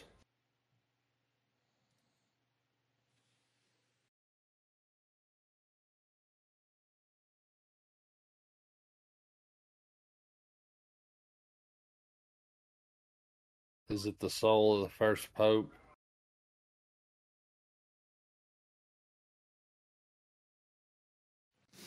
Bring me the priest.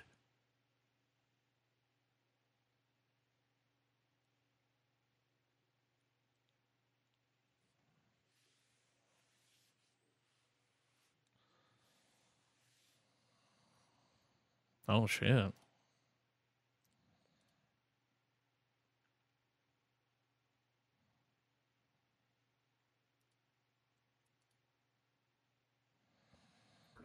God damn. Okay. Might Lots be of making black a comeback, you know? Black goo crosses. I mean, we'll see. I ain't gonna give it a pre-star yet. Yeah.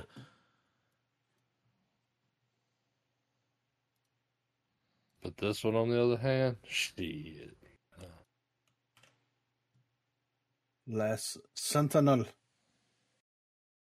Who's gonna be standing watch after this? Kate Bosworth. Dude. Fair That trade. guy's comment. We see it. Kate Bosworth still has my heart. Okay. Bet, you know? All right. Bet. 3, 2, 1, play. I don't know what this is about.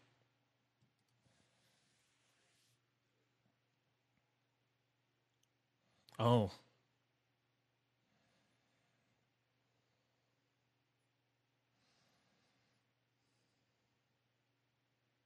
Oh. Okay.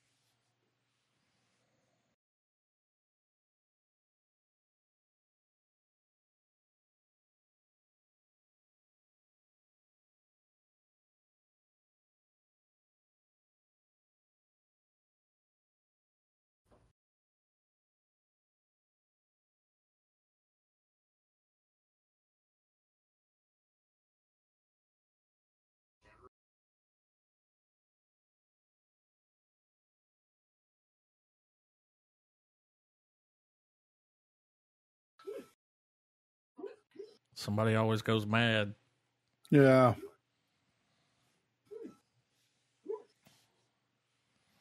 He about to go sunshine on them.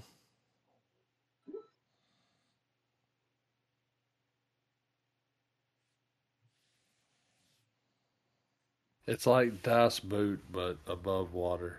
Telling you, man, you got to vet these people before you put them in situations like that. Like, I know, man. Ocean madness. He's like, there's one way to stop it all. You kill everyone? Yeah. Give me your wallet. Fucking crazy. We got some De Niro action. Sebastian? Okay. You know? Yeah. Robert De Niro. Yeah. They come to my house. They eat my food. I love Sebastian. He's here. What's that? 1, 2, 3, play.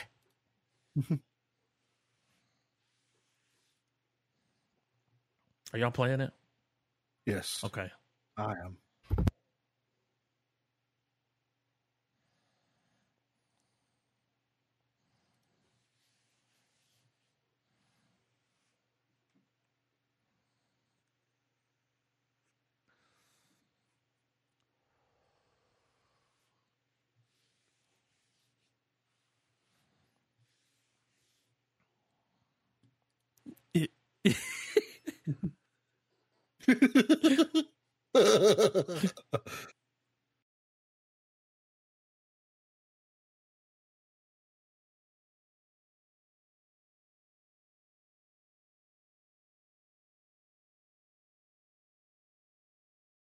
Yeah, they're like super white.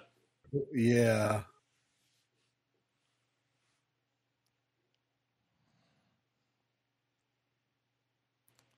Look like Anders. Yeah.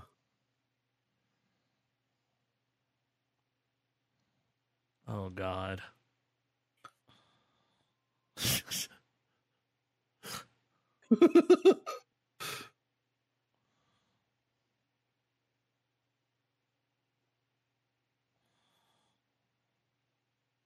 Give a little bit.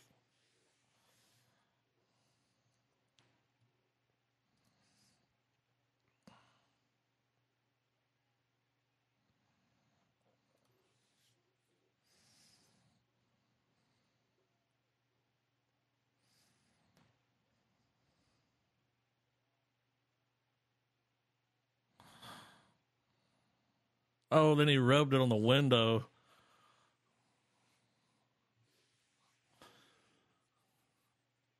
He really brings that I got my eye on you fucker energy, you know? Yeah.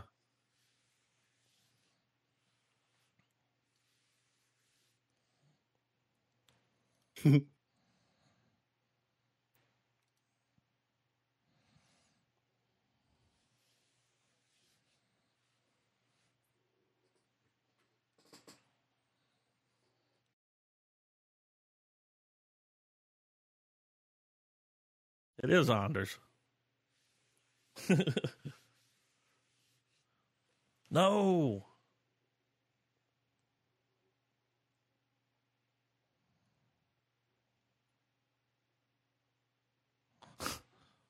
It kind of looks funny. Yeah. I like Sebastian. Oh, yeah. Maniscalco. So this is a full that, trailer. Yeah, Donald Glover thing, right? Okay. Well, I'm interested to see how this turns out. All right. 3, 2, 1, play.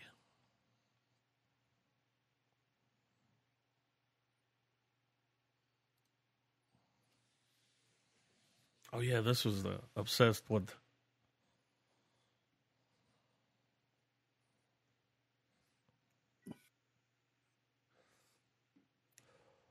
Like a darker, the Fanatic. Yeah.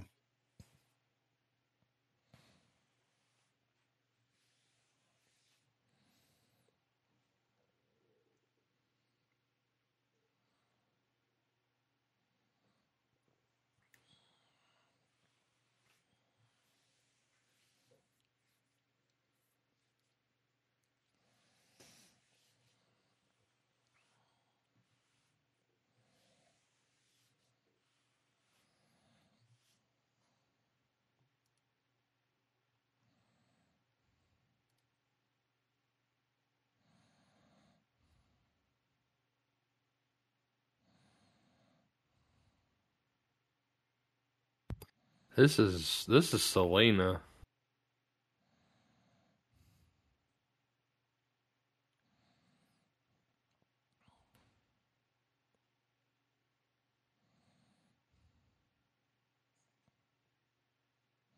Yes.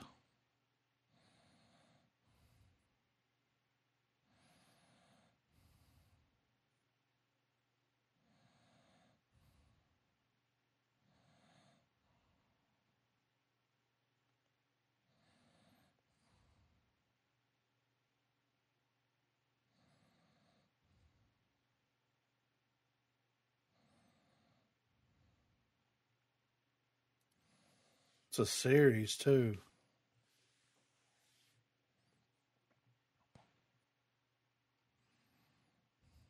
Mm-hmm. Queen Bee. Very interesting. What is this? Smoking causes coughing. Bet. You know? Should I already know? I used to have that smoker's cough, you know, back in the day.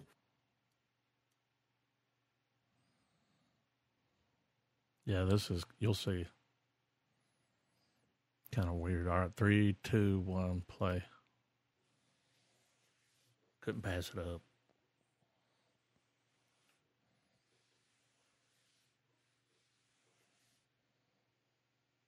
Uh-huh. Okay. Okay.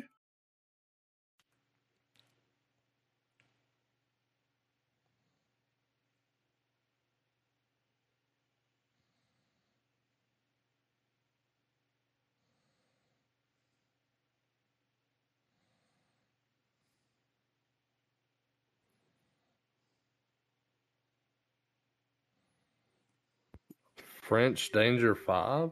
Yeah, right.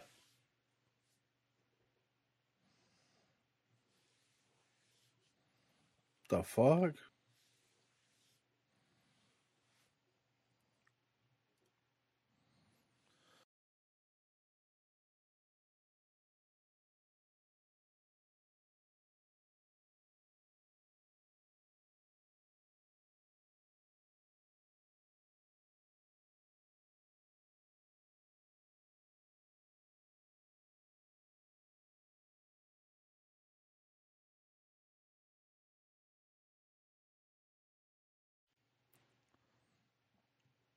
Okay. What Holy shit. Fuck?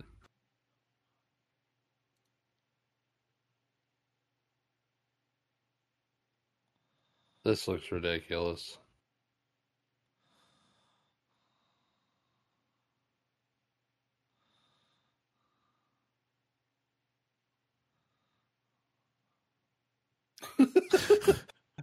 I think we got a contender for Foreign Film February next year, you know? Oh, yeah.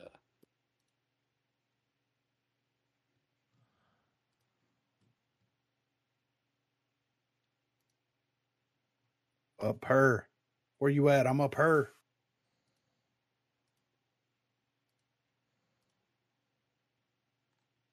Damn it.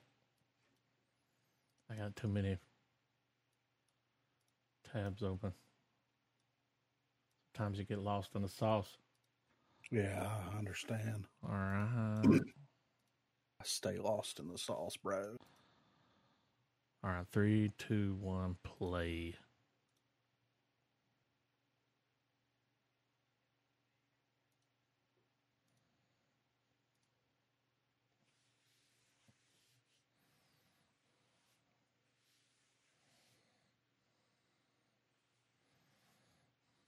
This is Tick, Tick, Boom, Hamilton, Book of Mormon.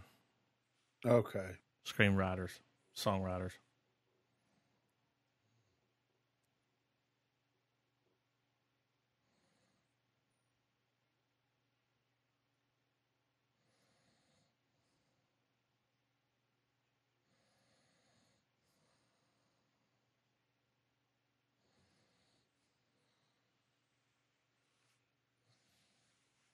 Okay.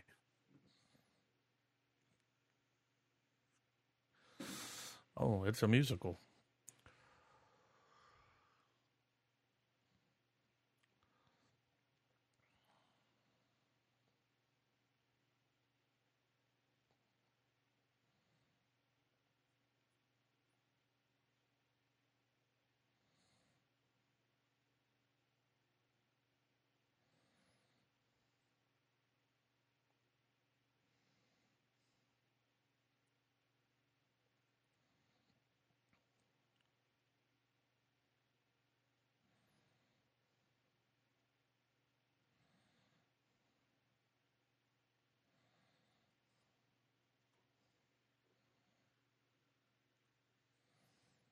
They're not real people, though. What's happening?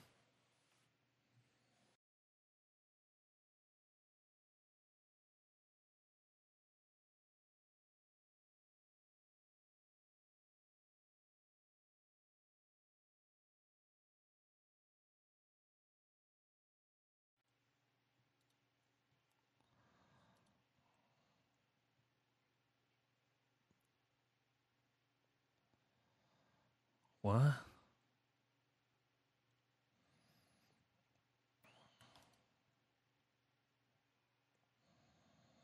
He's handling it. Alrighty then. Looks interesting. It's kind of an interesting concept, I guess. Really? I mean, to like have your inner voices. I mean, like, you know, voices did it better. Yeah. Come on, Griffin. Just say it sucked. You know it did. Look, I'm going to be completely honest on the podcast right now. I'll watch anything that has that chick in it because I've always thought she was very attractive since Arrested Development, like back in the day. Yeah, I don't know why. I'm not getting into it. We're just not even going to talk about it. It's just not going to happen. But I will watch it because she's in it. Trav, you seen this trailer? I've only seen the teaser. Okay. This one like really shows the story. Yeah. Like how it's going to play out. A little cock knocker. Y'all ready? Oh, yeah. 3, 2, 1, play. Glad it's finally coming out.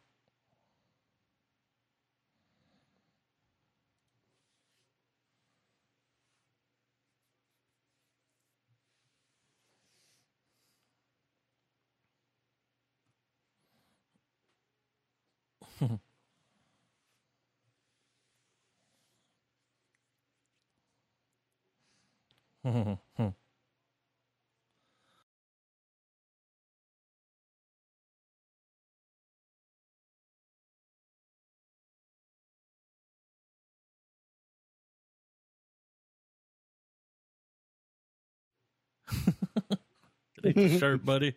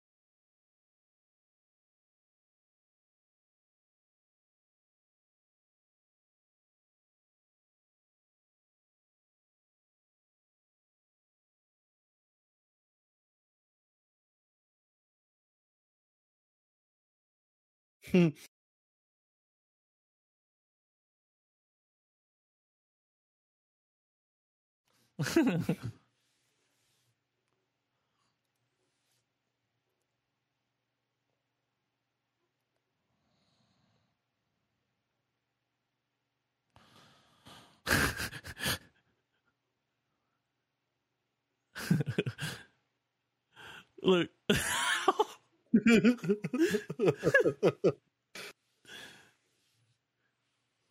Oh, shit.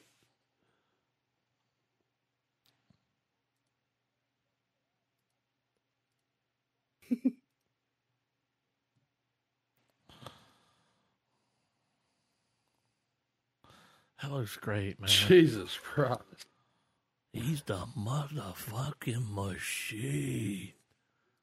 I'm down. Yeah, you got a party with me, and it does that shot from up, from the bottom, like with his belly.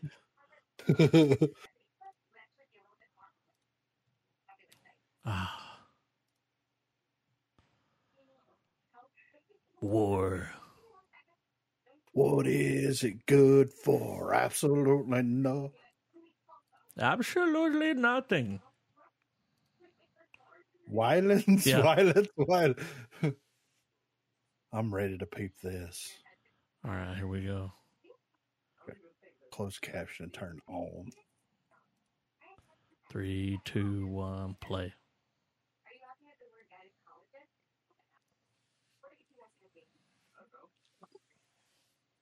Oh, shit. Okay.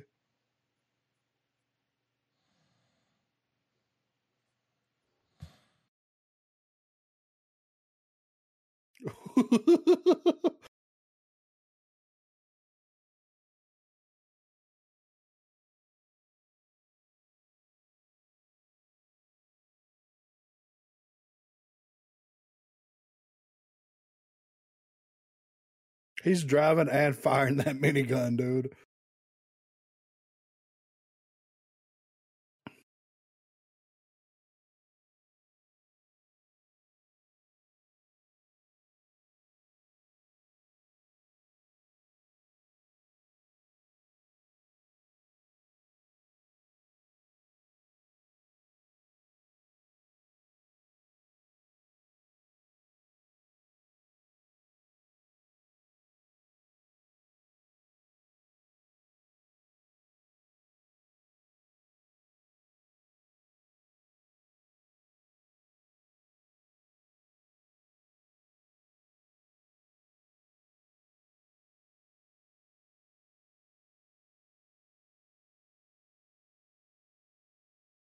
How many locations are they going to?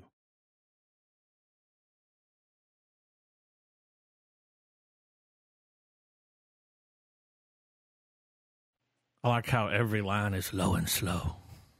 Yeah. I like to get really close to the microphone.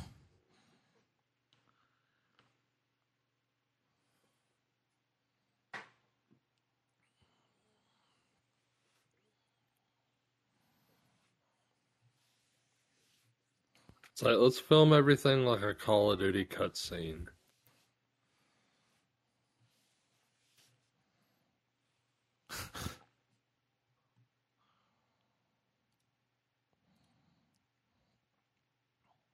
I mean, those dudes are beating the shit out of each other. Yeah. I mean, I'm down to watch it, you know.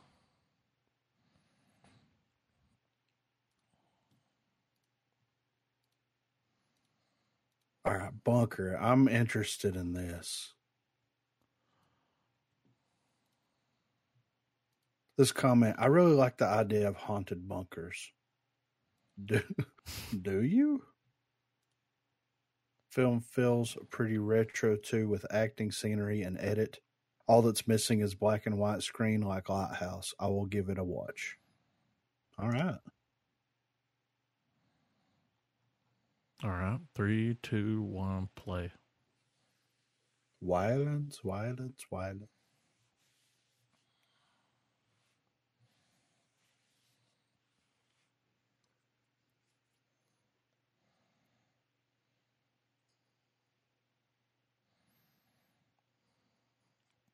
That is pretty original, though, like in the bunker.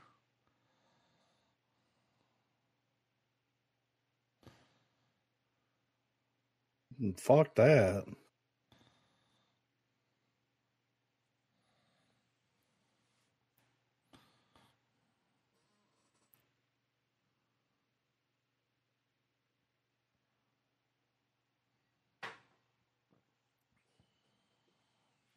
Oh, they're going to get stuck down there.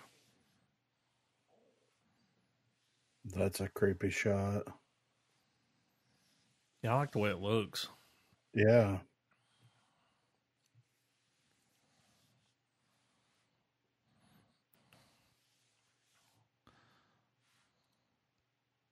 The thing. He's going to be the one. He's like that dude from The Abyss. Look at him. Yeah.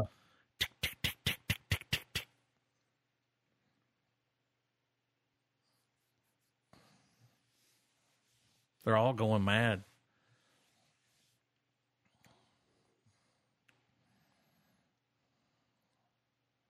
I think that's the thing. Like, nothing kills them. They all just kill each other. Yeah.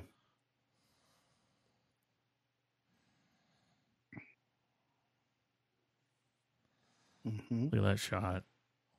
That's in that clip. Oh. We'll put that in. Check it out. You already did, didn't you? No. Let's stick it in there.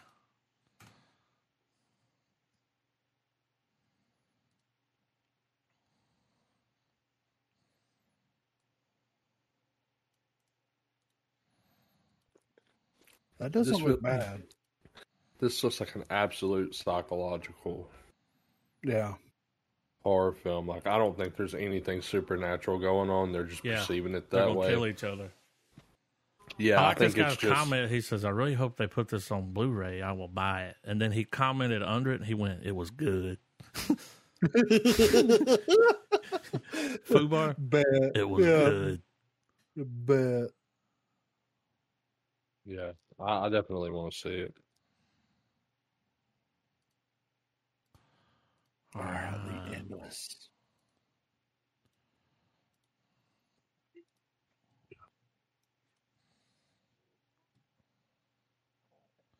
All right, 3, 2, 1, play.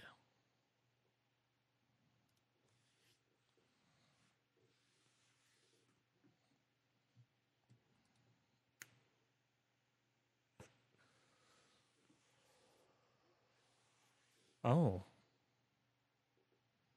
In New Orleans?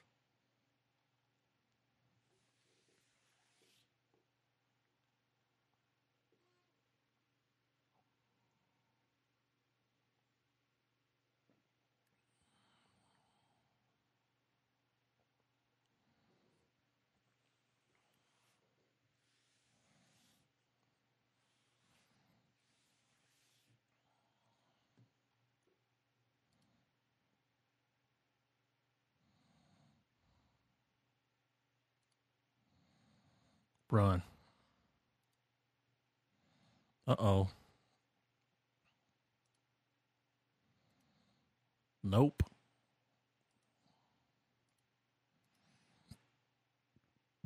It's like a UFO cult.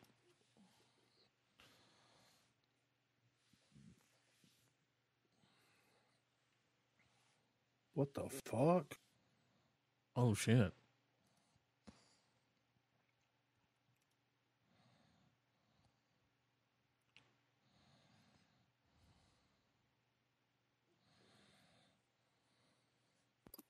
It's like some outer range shit.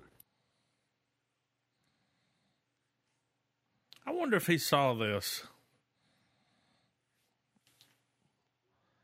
before he made Nope, because it had that camera room.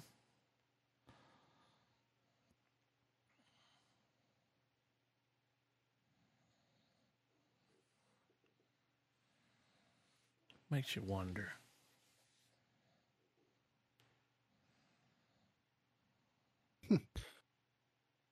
I have not seen this, and I actually would like to see it. Oh, no. Yeah, right.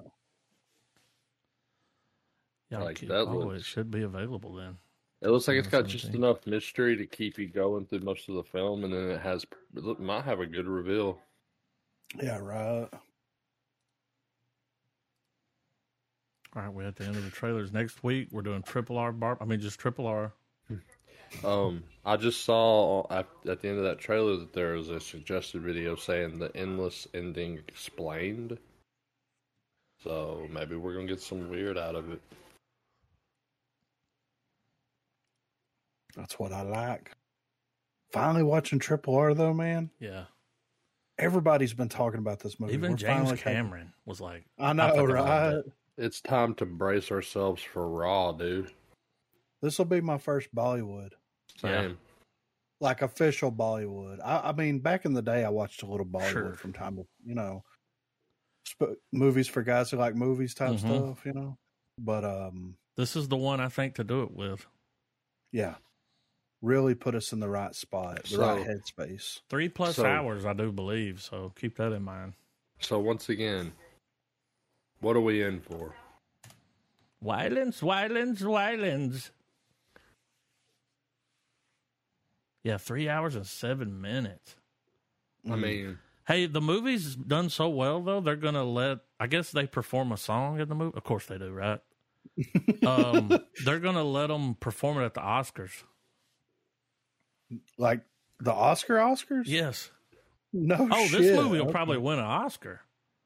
Okay. When James Cameron was talking to that dude, apparently it's bad fucking This movie looks so ridiculous, though. Dude, D'Elia was like, when he watched it, he was like, I want to move there and do nothing but Bollywood movies. Bollywood action. Because it's just over the top. Yeah, right here. Nominated for 1 Oscar. Total nominations just across the board, 128, 157.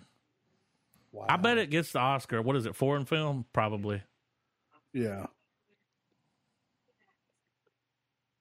Well, I'm 3 hours, and yeah, I know what I'm doing on my Sunday. Yeah. I think it's on Netflix. I think I'm gonna have to break that thing off in segments. You never know, though. It may be so good that you can't stop watching. Yeah. I mean,